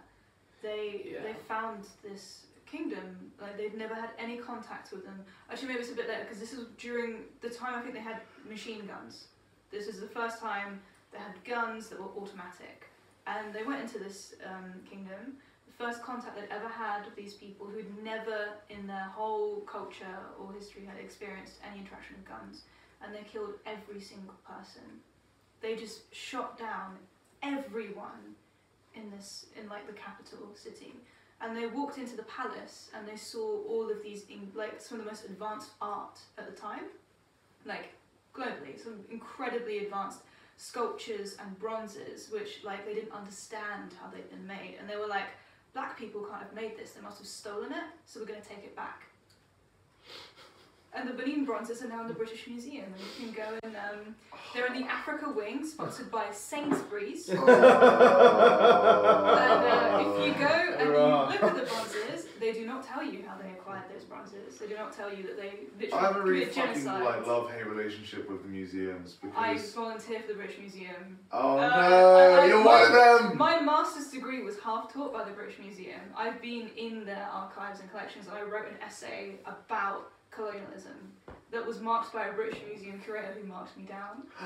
Yeah, because in this essay I was like, there's an Aztec mirror in the Enlightenment Gallery, and it was owned by John Dee, and this mirror was taken from a tribe in South America that was obviously killed. This was a looted object, and they describe this mirror as the mirror, the divination mirror of John Dee. They don't say shit about it, about how it was acquired, you know, by fucking Cortez killing countless numbers of people, and like the colonization and the destruction, systematic destruction of culture in that part of the world. And you know, this mirror has so much, thousands of years more history than the small period of time during which John Dee was divining from it. And John Dee was the man who invented the term British Empire. He was the person who turned to Queen Elizabeth I and was like, you should cultivate the idea of the British Empire. And that is how it fucking started. Oh, that's like the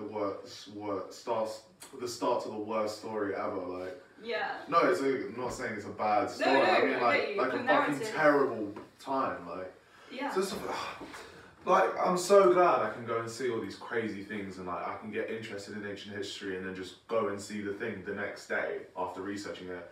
But I'd much rather not being able to have that privilege and it be where in its rightful place. Yeah. I'd rather have to travel to like Egypt to see this stuff than have the convenience of it, because it's actually terrible. It's really sickening and really sad, like how when you go to Egypt, barbaric it was. if you were to, and if you go to the Sphinx, the reason there are holes in the Sphinx is because the British troops would use it as a shooting target.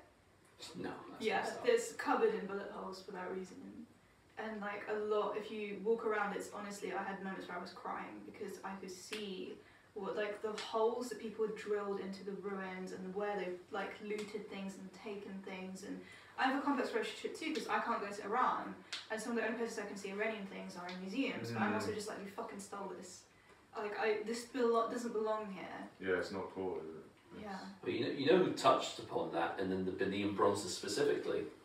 Black Panther, the movie. Really? I haven't seen it. At the beginning of the Black Panther, Killmonger, who's the villain, who's like the most sympathetic villain ever, goes into the British Museum and he's looking at the Benin bronzes. No. But basically, they've kind of modified it that the items are from Wakanda, which is the fictional country in Africa. But like they really like blew the whistle on that shit in that movie. Yeah. I mean that's cool, but it'd be cool if they could just blow the whistle in Hollywood properly. Yeah. I'm not half after measures. Yeah. It's from a mythical world. It wasn't really the Africans. It was the Black Panther Africans. Yeah. Oh dear. The ones that the white man invented. Yeah.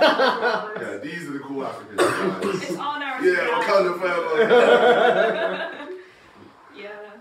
That's kind of why I haven't watched that movie. Is like I don't want to watch it and then have a problem with it. I'd rather just let it sit. I watched it and it was okay. I didn't think it was good. I didn't think it was a good movie. I thought the main actor, although he was a really nice guy, I didn't think he was that good. Oh no. The coolest thing that I thought about it was the villain. I think he was played like by Michael Jordan. Yeah. Michael B. Jordan. Yeah. His on his arms he had all of those like dots. When I saw that, I was like, ooh, yo, that's fucking sick. And every dot represented like someone he'd killed. Really? No, sick. I think people don't know that about the face paint in Sufra. We don't really call it corpse paint.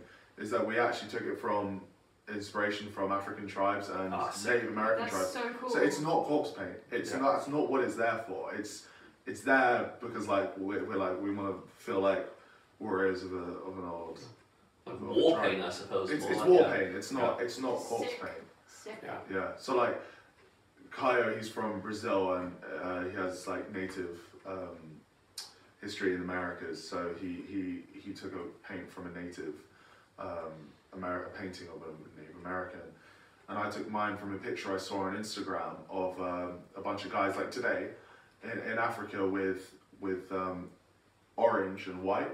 And I was I know what you mean. Yeah. I was like, I'm gonna do black and white. I just felt better. So yeah. That's cool. And we were thinking of like going further and doing the whole body art and everything, like, but it's just too long to do at the dev. Do you know what I mean? Like we just can't like do that. Yeah. And we want like bones and like crazy shit and like loads of fire, but we just haven't been at venues that allow that shit yet. Were you ever a wrestling fan at all? A wrestling fan? No. There's this wrestler called Papa Shango, and he had this proper. I'll show you a picture of him afterwards. He had this proper like African witch doctor get up, but it was the most metal looking like makeup he had or face paint. It was just completely sick. Yeah, I love stuff inspired by like African art. I think African art is dope. Yeah. Like I love African art. I was gonna say it's underrated, but it's not, to be honest, because that's why people go to the museums and stuff, because it's so sick. But no one ever really like. It's weird actually how we have museums full of amazing things from around the world, but they still fail to recognize their genius and their brilliance. Yeah. And like, it's like, huh? Why the fuck are you showing this shit off then? Yeah. You know? Honestly, I think it's rooted in like the extreme racism of academia. Yeah. Like there is a refusal to admit that many of the pharaohs of Egypt were black. Like go and look at the art of ancient Egypt. They're not white. I know. I see a lot of things saying no, they were ginger and like, or like the Cleopatra. Was Cleopatra actually? Cleopatra was a Ptolemy, I think. So I think she was pale. I'm not sure. Well, she wasn't white. She would have not been how she is in movies, where she's like skin like. And also, white. I'm totally fine to accept that if this was the case, that there were like white pharaohs, I'd be totally fine to accept that. I'm pretty sure they'd be Mediterranean at best. Yeah, right? yeah. Like if that's actually what was there, then I'm not gonna like bend my narrative. Like no, they were all black. That's from the Mummy films, right? It was Oh yeah, I watched that. I love the Mummy film. I can't lie, man. I love them. I fucking love I think I was too young. I didn't really like. I had a huge crush on like half the cast. So many people say that. Yeah. It's a hot film. But like, the dude that's in the Magi is in Star Trek now. Oh right, okay. Yeah, it's so weird. I'm not a Star Trek fan. I love Star Wars, but I don't think so. I don't know, maybe. Yeah. He actually was a guard. He was a guard in Egypt, guarding like the tombs in real life. Oh, so he's like really fucking cool. Damn. Yeah, I think. Yeah. Should we actually turn over a card? Yeah, I was about to ask. Yeah, let's do it. The next card is 14. This is your outer projection or goal. Or goal. Or goal. Whoa, the liar. I will say before you freak out, this is often a performer card. This is a performance card. Okay. It's like an actor is a form of liar. You are a jester. You are changing your face. 29. Okay. This is one of the 7 characteristics. The liar. The jester comes forward onto the stage, balancing on one foot, and his expression can appear sly. A dropped purse lies at his feet, whilst he holds aloft his replica and a mask. This card stands for a deception and the possibility that you are being deceived or deceiving yourself. It symbolises falsity, disguise, cheating, malice, and those occasions when one has to wear a mask to the world for whatever reason. Now I'm using this as an opportunity to like call out myself for my bullshit. I'm trying to find if there's any bullshit. Like,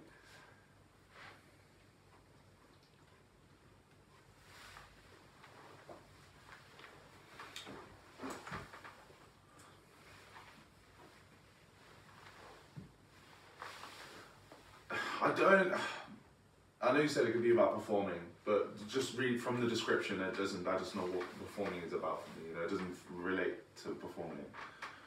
The only way I could possibly say that, although I've said I'm very open and I talk about things a lot, like to people, is that, and I don't think this is a bad thing, but I often, like, there's a lot about me that I won't go into because it's just too heavy for some people. Mm. Like all this shit that we've been talking about today, and just like, most of the time I'm just that goofy guy, you know what I mean? And like, that's fine. That's why I don't feel like it's a bad thing. I don't think it's deceiving. But I do feel like,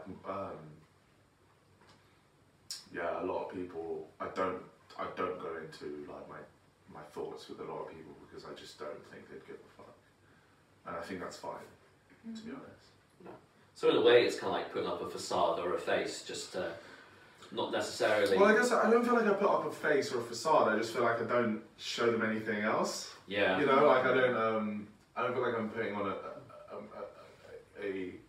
thought about and like conjured image. But you're covering up a part of yourself that you don't want them to have to deal with. Again, I guess I don't offer it unless they make it clear. But then as soon as they ask, like, I'll be like, yeah, I'll tell you. Yeah, yeah. So I think I have a very thin barrier. But I sounded really Western there. Barrier. Cider. Aluminum. Yeah. Yeah, I think I have quite a thin barrier of like be opening up and just being like, not like, why would I talk to you about Satanism? You know. Do you ever find yourself like resorting to humour as a way of like deflecting from something or protecting from something? Like at school, it sounds like you're a joker figure. Yeah. You might have been the jester in that. That's it's good you brought that up actually, because I don't think people understood that when I was being a crazy, like when I was joking around, was because I was suffering. Yeah. You know, the reason I have to do that is because my mind is going, do something, man. It's like having someone right in your face, screaming at you. Like, that's the best way to describe it. It's just like, it's like an itch. Like pulses are just, you know when you have a crazy itch? Yeah. And like, if someone's trying to talk to you, there's no way you're going to listen to them. Because you're like, I have to itch. Yeah. And my itch was to like entertain myself. Yeah. So to some people, I guess it looked like I don't give a fuck, or that like, that I don't give a shit that I'm making the teacher's job hard, or that like, well, any of that stuff. But really, I was like having a horrible time. The things I did were fun and they were funny, but as soon as that ended, I went straight back to, yo, you gotta do something dumb again, and it's just like, yeah. So it's good you brought that up actually, because I wouldn't have recognised that. Do you think that kind of prepared you for being a performer? I think I was a performer before I was a jackass. Okay. Yeah. Yeah. Did you think that was like just something that was you were born with? Yeah. Or did something bring that out of you that made you realise that was the case? I think I was just born with it. Like, I used to always do little shows at home, and like I always loved dancing, and I went to acting. I did like an acting school for a while. That's and cool. I loved being on the stage and shit. And this was. It was parallel with me. I was like performing at home and singing at home and stuff before I even got into school. So I think I'm a performer before I'm a clown. Yeah. Cool. It can also represent someone in your life being a liar, so it's not necessarily you.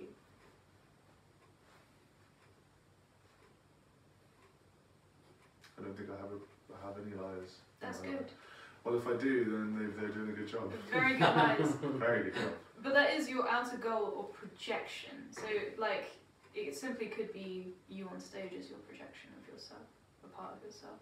You were talking about having corpse pain and, well, not corpse pain, war pain. Yeah. There I go. Sorry. Yeah. So it could be something very like that. The last card is your underlying factor or influences. I want it to be like death again. The Fool! Oh my god! Am I just like such a clown on the inside and the outside? Wow. Damn! The Fool and the Liar is really funny. Like, I think every single reading I've ever done and Shad's ever done, we both get those cards.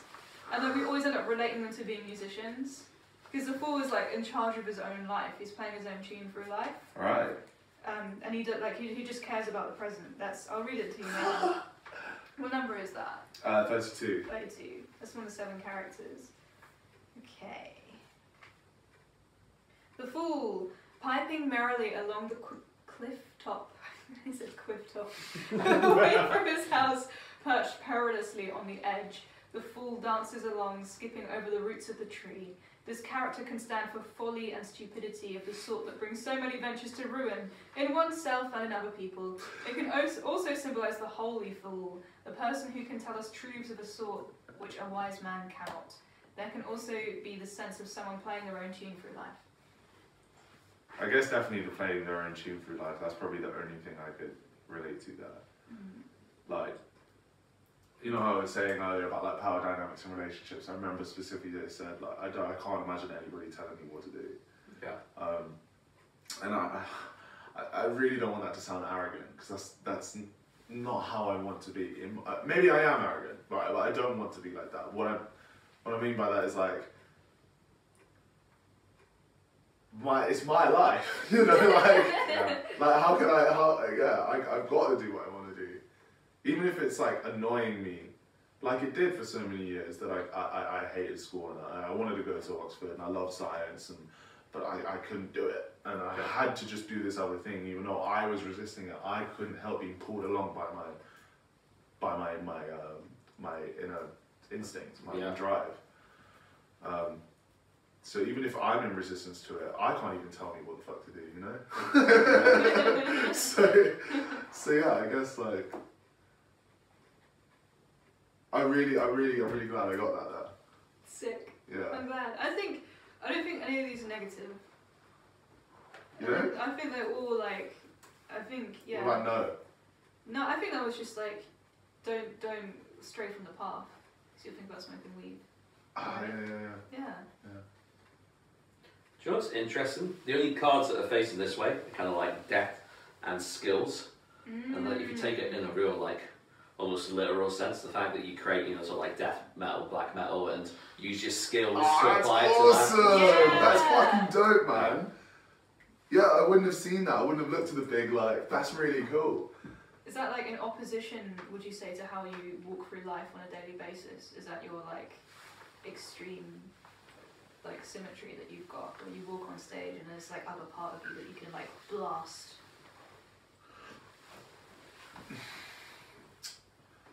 I don't think it's an extreme symmetry because I am there every day. You're living it. Yeah. I'm there every day. Like I wake up and I put on revenge. It's like I don't know. Like I'm there every day, but in my actions, artistically I'm there every day, but in my actions, no. That's what I mean. Yeah. So I guess there is a contrast. Of course, that's why I do it. If there wasn't, it'd just be every day. Yeah. Yeah. But artistically, it's not. It's where my mind's at. Like I'm there all the time. Yeah. Maybe that's where the lie comes in. That's where your mind always is, but you've got to put on the face of being on your computer and not punching people in the face. Yeah, being a 21st century human and not climbing trees with Shem. Yeah. Yeah. That was really fucking cool. I think, is there anything you want to say? Is there a question you'd like to be asked? That's a cool question in itself. Is there a question you'd like to be asked? Yeah, ask me how I am. How are you? I'm alright. I'm pretty good. How are you? I'm alright. Good. Yeah. I've had a really fucking good day. This has been really nice, and thank you so much for inviting me on. It was really nice to be with all you guys. And one thing that, obviously I know like it's a podcast, we're supposed to be talking, but I want to say if I've spoken too much, that's quite a thing I would normally do. You've been wonderful. Okay, good. No such thing as speaking too much, in my opinion. Thanks, man. You've made me laugh so many times today. Yeah, it's been wicked. Thank you so much for coming. That's such a fucking good time. I learned so much from you. It's so nice to talk to you. Thank you. I learned so much from you as well. Great job with the band and stuff, man. Like, I really, like, honestly, personally dig what you're doing. Like, I think you've created like a great album with Black Metal Warhead, and I'm excited to see what you do in the future. Thank you so much. I really appreciate that. It means a lot. It really does mean a lot. Awesome. Thanks. Sick.